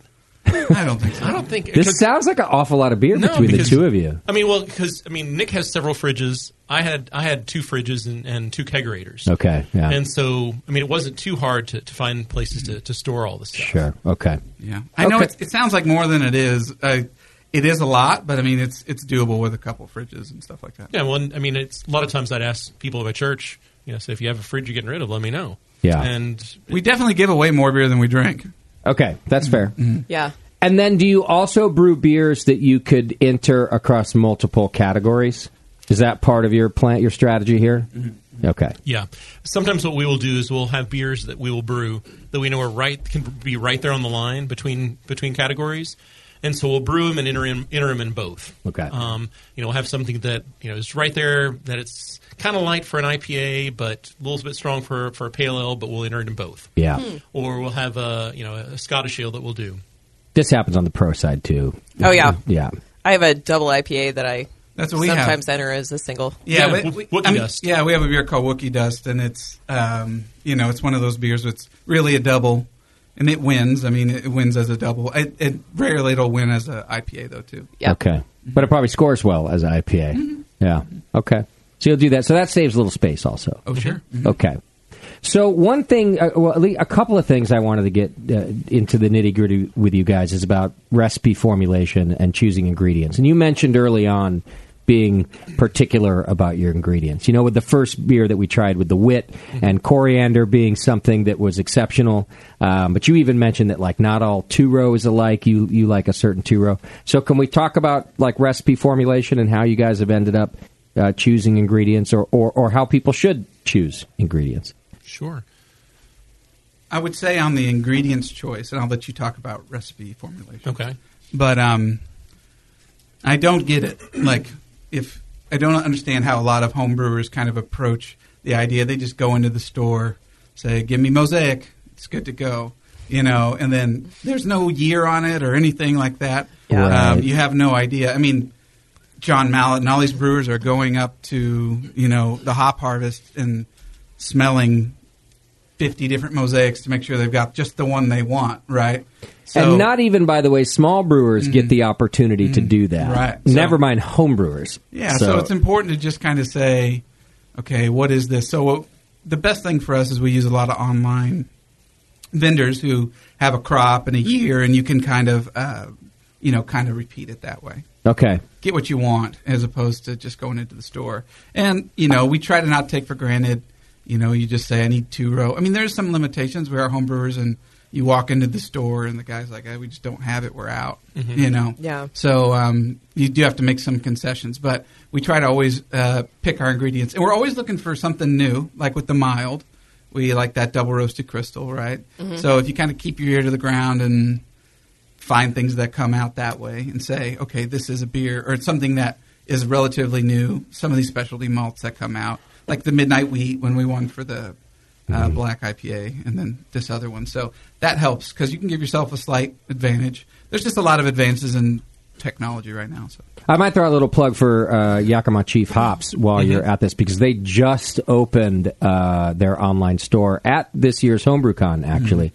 So you can buy direct from Yakima Chief Hops, and they have a lot of information about the lot numbers and things like that. So even if you were ever to ask your favorite commercial brewer, like, oh, what was that awesome mosaic? I'm not saying you can go do that exactly through Yakima Chief, but they put the lot information up there so you could maybe find it. You could compare. So I think that's a good point. It's not like you can just go in and start opening a bunch of 4-ounce bags of hops at your local homebrew shop all the time, although some might let you do it. But it might be worth the money to buy a 4-ounce bag of hops and like give it a smell and before you decide to buy the rest for your brew. Yeah, well, is that something you would do? For us, we're brewing so much anyway. We have to buy some bulk, right? So like, we buy online, just usually at 1 pound at a time. Yeah. So that it's one of those things where it's important that you save the money there too, and on top of that, you're getting a better product. So it's just one of those things. Well, a lot of times homebrewers don't realize how much the hop harvest will vary from year to year. But it's like, okay, folks, this is a food product. Yeah. And food products vary, whether we want to realize it or not. They really do. Yeah. And we had a beer that we used that had quite a bit of Centennial hops in it, and got the next year's harvest Centennial, and we made the beer, and we're like, whoa, what is this? Yeah. And we realized it was just that the Centennial hops had changed just a little bit. Oh man, of course. And it can be very important on sourcing that. So I like this point. This is a great point. You guys have decided on your favorite, like 2-row. You Correct. just this is by trial and error, by the way. Yes. Yeah. And RAR is yours. Yes, and that's no slight on any of the other malts Sure, out yeah. there. But you find a malt that has the flavor profile that you're wanting, that you're comfortable with. You know how the malt acts, everything like that, or during the mashing process and everything like that, and you stick with it as much as you can. And then we do that as all, like I said, along with the hops and some of the other stuff too. Yeah. But when we have our recipe formulation, what we do, we're big on is, as we were mentioning earlier, the idea of tasting the commercial examples first.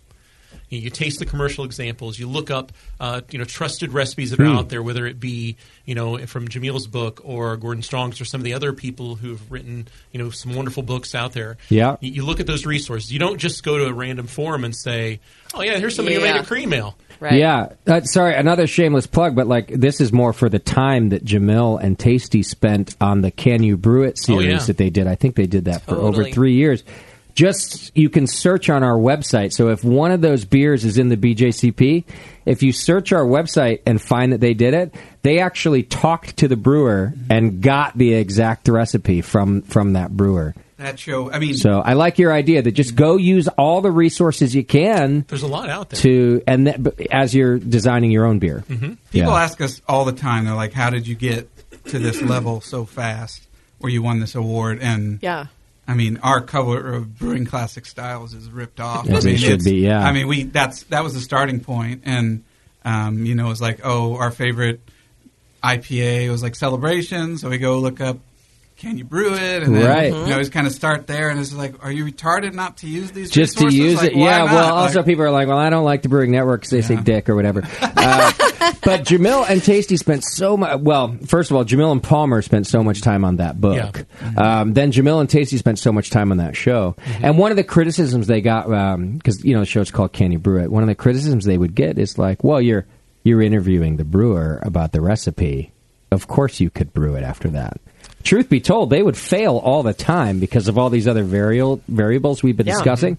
But anyhow, in the meantime, what you ended up with was an accurate recipe delivered from the brewer's mouth. It was never like they sent it in on paper. Jamil would sit there on the microphone and go, which 2-row did you use? Which yeast did you use? How much hops? It was, straight from the horse's mouth, basically. So I like your guys' approach here, where you just all of the it's not just Brewing Network stuff. All of the resources available to you, use them. Yeah, I don't know if a lot of people realize, but those award-winning recipes every year at NHC are posted every year. Right? Oh, right. So I did not know that, our recipes are right there. That's right? cool. There's no so when we go to make something for nationals. We'll look and say, who won last year? What did they do? I did not know that. Well, so you guys have gone through designing great beers too, I think. I'm sure. Oh, yeah. So it gives you even a range. Like what he's done, and I'm super proud to say we're going to be in the next edition of this because he reached out and got our recipe for our Doppelbock, which I'm nice. So Very it's nice. like my world has come full circle. But it gives a range for each of the malts that are used in the top 20 recipes that he collected, and I think that's super helpful because when you're starting to do recipes, you don't want to start from scratch. You don't want to reinvent the wheel. You're trying to match a style. Yeah. I mean, I think that's a misconception. Is people always think I got to start from nothing and make something that's all my own. Yeah. Well, if you do that, you're probably going to miss the mark by like a country mile, and you're going to have to dial it back. Yeah. So start from something that's going to meet the range of what is acceptable for that style, and then make it your own. Don't you don't have to reinvent the wheel. Sure. Yeah. You're starting. You're adding 6 months or whatever to the process. And what we'll also do is when you have homebrewers that you've met that have done well in competitions, you talk to them. And they're not little demigods that you can't approach and talk with. I mean, ask them, say, what did you do for this? And most of them are very open. Will say, well, this is what I do. This is part of my process. This is what I do differently, and learn from that. Sure. And you take that and you move forward when you start putting together your recipe. Mm-hmm. And don't be afraid of some trial and error. Sure. Tasting the malt, smelling the hops, doing all of those things, and then tasting throughout your process. That's something which Nick and I are big on as well. We taste throughout, all the way from the point where, we're tasting the wort as it's running off into the kettle. We're tasting it as it's boiled after a little while. We taste it after we've chilled. We've tasted it after.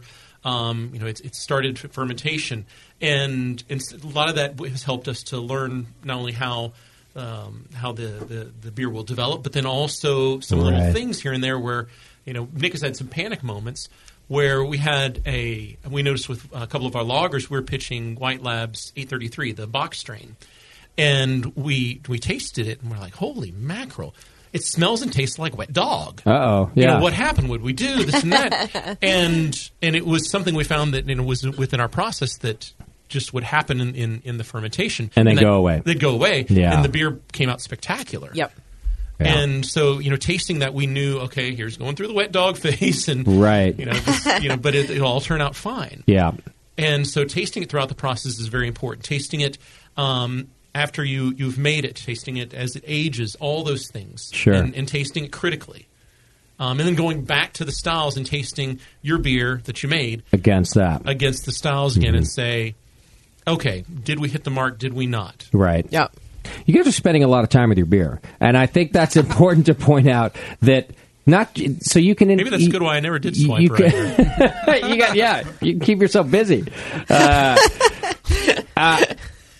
You might do well in competition by spending less time, but I think that anybody I've ever met who's won in Kasi is spending this amount of time and really following this detailed of a process to do that. All right. Anything else we want to wrap up with? Anything that we didn't cover that you guys really want to make sure we get in there? Water's important.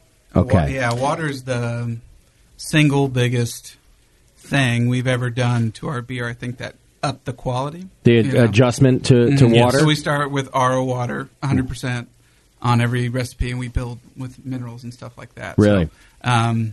So building to style for every single one you do. Yes. Mm-hmm. And for us in particular, it's important because in Texas, because we don't have, water is a little bit scarce in some ways, and various cities are drawing from different lakes and different supplies all the time. And so, you can have your water tested 1 month, and it's going to test differently the next month and then differently the month after that. Okay. And so we do RO water, build it up, and we noticed our beer took just like an astronomical leap forward in its quality. Okay. Oh, I bet.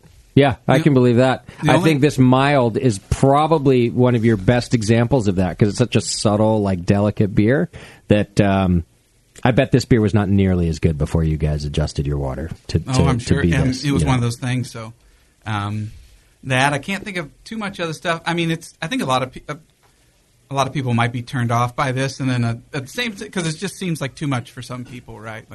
I don't have that level of commitment to this, or it's just a fun hobby. But then there's those crazies out there like the rest of us. It's just one of those things. Everybody's got their little rabbit hole to go down. Well, let's be clear. You wouldn't have listened to this whole episode if you weren't interested in this part. Oh, sure, so everybody who's tuned in sure. this far is very, very interested in what you're talking about. They are beer geeks in this sense. Oh, sure. So it's great advice and very detailed.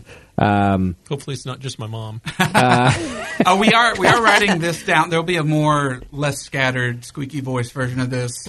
In like 6 months, we're writing an article for Brew Your Own magazine on this whole topic. Oh, great! And we probably will talk about it too at Nationals this year in Nashville, I think. So. Excellent. Mm-hmm. Oh, I'm excited about Nashville. Yeah. You can sign up for Brew Your Own magazine right on the Brewing Network homepage. It's on the left side. Click Brew Your Own. Mm-hmm. You get a great subscription to a very good magazine. So that's cool. You guys are going to. So most of what we talked about today will be in a concise article there. Yeah. And you can follow us on our homebrew club is Draft Punk. There's 3 of us. Mm-hmm. There's my friend Cameron who makes a 3. Yeah. I didn't know that. Yeah. How did I end up with a T-shirt of yours 10 years ago? I own a screen printing company. 3 of you. I just float them out. Yeah. I feel like it was hand-given to me, though. Did I just meet you? I think when you came to Blue Bonnet. That's what it was? Gave it away. I still have that shirt somewhere. Yeah. I brought you a new shirt. You did? Yeah, I did. Yeah. Good, because when I say somewhere, I mean I don't know where. But it was my favorite. Yeah. I got one of those. And then, like I said, you can follow us on Instagram. It's Draft Punk Beer, I think. Mm-hmm. And then we have a little blog we're trying to get started, Draft Punk. Nice. .beer. So it's one of those things. I don't know where we're going with this thing, but we're trying to figure out different things to do. So, at least one of you needs a job now. So maybe see if you guys open a brewery. Who knows? Yeah, I feel like if you ever decide to open a brewery, you're going to be just fine. Yeah, it's going to be good beer. You've laid the groundwork. Well, thanks, but I mean, we're having a lot of fun and enjoying things, just homebrewing and being in the homebrew world. Yeah, I hate that people move out of this space so quickly. It's like, why? Have fun with it. You're right. Yeah. Jamil, by the way, before he opened a brewery, didn't take his own advice. Said the same thing. He was like, "Don't do it. You just enjoy your time, enjoy your hobby, enjoy the joy that it brings you, and don't make too much of it. You already have a entrepreneur job. So, how long's your print shop been open? 15 years. Yeah. Oh, so you're practically unemployed. You make your own schedule. You do what you want to do. Yeah. So it is what it is. Well, listen, gentlemen, thank you so much for hanging out and teaching us about homebrewing and for sharing your beer. Sure. That was a lot of fun. Jeff, listen, I could talk to you for days, man. I let you off easy. It's a fascinating story. Yeah, we can always come back. You know what? You should. In fact, we, just behind the curtain a little bit for our listeners. Actually, I spoke to Nick at HomebrewCon, who just had great ideas, and then sent us a list of topics, which Bev sent to me like, "Hey, what do you want to cover with these guys?" And my answer was, "I want to cover every single topic. So why don't we just start with one?" So I would love to have you back. Sure. You don't always have to fly out, although it's nice to see you. I'm going to be traveling a little bit, so maybe I'll come do one in Texas with you guys. Sure, we can record some. But you have a lot of knowledge to share, and Yeah, I hope, it just seems like there's so many professional brewers out there right now. They're all going, so we want to see people stay in this community. In the homebrew side. Come on, Mike. Yeah, stay with the homebrewers. I do have to ask you this, Jeff. Yeah, I'm sorry. Don't worry. This one's not all weird or anything. Okay. I'm curious what is a skill set for you? What kind of jobs do you look for after being a priest for so long? Well, that's an interesting What does question. the resume look like? Yeah. You know what I mean? There must be something. There's got to be some 18-year gap. Well, or not. I'm thinking there's stuff I don't think about. Like maybe there's a business degree in there. Like I don't know what. Sure. Yeah. Well, I mean, as I had to look at that as I started for the very first time writing a resume. I'd never done that. I went into seminary at 18, 9 years of seminary education and schooling, and then going to priesthood, 18 years of that. Yeah. So 27 years of my life. I'm 45 now. I mean, you're basically a PhD, right? Well, I mean, kind of.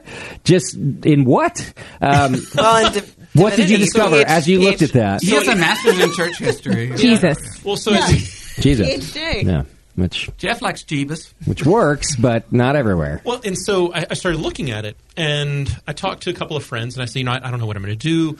I don't know what I have to offer. And they said, okay, some of it is looking at what you did and realizing that there are real-world applications for it. And I said, right. Like what? And they said, okay, well, tell me on the practical side what you did at the parish. How big was your budget? I said, well, we had a $3.5 million budget for the church, $2.5 million for the school. It was pre-K 3 through 8. Right. And, and they said, well, did you do hiring and firing? I said, well, yeah, I had to do that. And they said, okay. They said, did you manage a budget? Yeah, I had manage that large budget. I had to not only set the budget, manage it, do things like that. And you oversaw the finances. Yes. And they said, you've got a lot of things which were skills that you used that could be used in the business world. Mm-hmm. This is what I'm getting at, is that there's probably a whole feature set that people will be like, he ran a very large company or a very large corporation. Like there's a number of ways, depending on who the employer is, would look at it and go, this person's no slouch. He had to run a fairly large organization. That's kind of what I was asking about, is what you thought about. And then, I'm very comfortable speaking to people. I had... managing different personalities? Oh, yeah. Oh, good Lord, if you don't mind me saying. But good Lord, did you have to manage some personalities, I bet. There were some challenges. You're probably a management rock star, actually. But then, and also just, dealing not only with that, but then... dealing with the fact of every weekend coming up, talking in front of several thousand people. Yeah, preparing like a huge presentation, basically. Sure. Yeah. Oh, you got to keep me up to date. I'm very curious how this goes for you. I think somebody who hires you is in for a treat. I think you. I hope so. Well, because also what you've done is so multifaceted, and I think that's kind of difficult to find. It's hard to this is an obvious statement. It's hard to find good employees, especially somebody who's like well-rounded. And I think that this is sounds like boot camp for management to me, like some serious boot camp for management. I wish you so much luck. Well, thank you. I appreciate Absolutely. that. Yeah, man. And Nick, thank you for reaching out to me, following up, and putting this together. I look forward to our next topics. Sounds great. Yeah, you will hear from us. Awesome. All right, I have to do a couple other things before we go. Jeff, what do you know about manscaping? That's what I was afraid. I was curious, there's a man. There's going to be a manscaping. Have you is ever, this where the Adam and Eve thing comes in? Well, Adam and Eve isn't with us anymore. I just want to make sure. But Manscaped is. And me and Bev were like, no. I mean, I'm curious, Father Beer. Have you ever manscaped before? Jeff, don't answer. Don't answer, Jeff. It's a trick. It's a trick. Do you know what it is? Stop it. Do you know what it is? I have heard of it. Okay. So, well, listen, right now that you're out in the world with the rest of us, if you were to go to manscaped.com... I didn't know there was a website, though. Oh, there's a whole website. In fact, they have this entire product you can buy. It's called the Perfect Package 2.0. Oh, no. And within the Perfect Package, you're going to find they have an electric trimmer, which is waterproof and skin safe. It's called the Lawnmower 2.0. So you can do it right in the shower, Father. Does it make it worse that I keep throwing? Vivo's losing it behind you. She's seriously trying to find something to hide behind. I took my headphones off. That's okay. She's like, nope, done. See, I think that Jeff and I would have been friends in his church because I'm a bit like Nick. I wouldn't have been afraid. I'm not like I have a lot of respect, but I'm not afraid to have real conversations with real people. But this sorry, would have but you're talking required about you to go to church. Okay, yes. And also, this is not a conversation you just spark up with a new friend. Hey, Father, how do you trim your balls? Exactly. Thank you, Nick. But yeah. I would have appreciated never, ever hearing that. Listen, the thing is, Jeff, the thing is, you got to start thinking about this stuff now, man. It's a harsh world out there, and I'm trying to help. In fact, there are two stories I want to follow with Jeff. I want to follow his career path and his manscaping path as time goes on. Anyhow, if you go and order the Perfect Package 2.0, you get the electric trimmer, which is waterproof and skin safe, and you'll create less mess because you're in the shower. It also comes with their crop preserver, which is an anti-chafing deodorant and moisturizer, so you can use that. You don't just have to deodorize your armpits anymore. And then finally, it actually includes anti-chafing performance boxer briefs. What?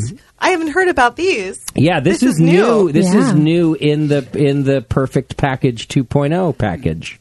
So are they saying that the Perfect Package 1.0 was not quite perfect? They're saying need to upgrade. I mean, we can always improve on things. Yeah. I'm thinking that the performance briefs would even be good in the church. I mean, you guys had to wear some like very warm clothing, like a whole. I've been to mass. And I'm thinking, yeah, I know. Can you believe it? Yeah. I had to more than once. Okay. I always liked Mass, actually. My mom really didn't take me, but I would go when I would go back east. Mm-hmm. And my Aunt Gloria, I have my Italian family. They're like Italian Roman Catholics out there. So Auntie Gloria and Uncle Tony would take me. Auntie Lola was there. Uncle Guido had to go. I'm not making this shit up right now.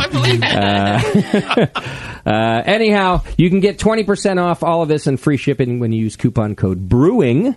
Write it down, Father. Brewing at manscaped.com, and your balls will thank you. That's from Manscaped. If that's not the best read that they have ever gotten from a sponsor before. I mean, talking about reaching out to the crowd that didn't know about you yet. I mean, exactly. That's like building a bridge. I'm going to write to them personally. I actually have to send them when I do the read. I'm going to be like, listen, has anybody you sponsored ever had a former priest in their room that you talked about manscaping with? And you might have just gotten me signed up for like years. You didn't even have to do anything except for be here.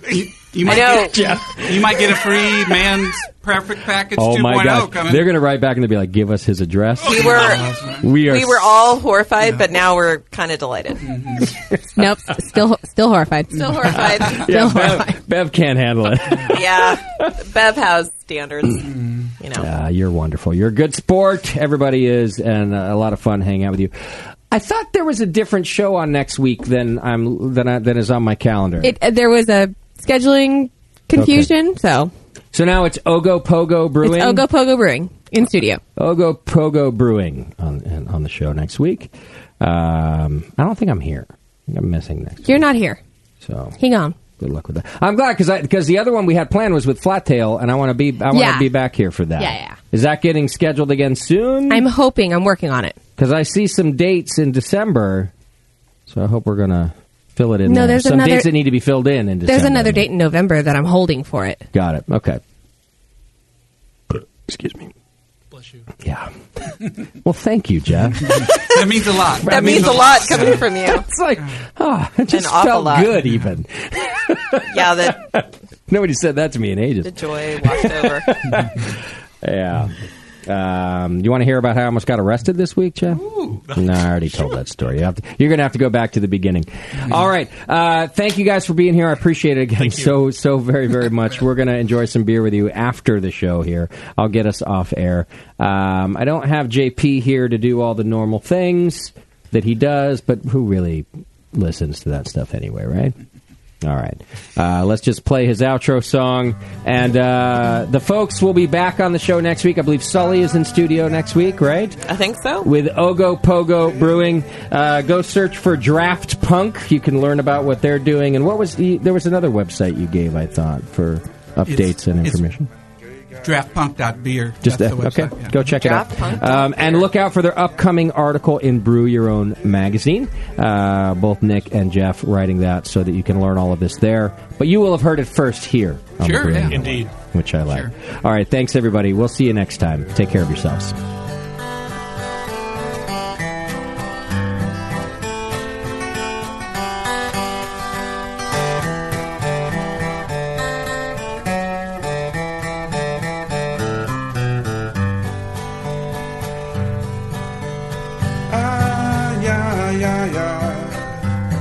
JP's an asshole. Justin's a nice guy and winning the race. JP does great as his cherry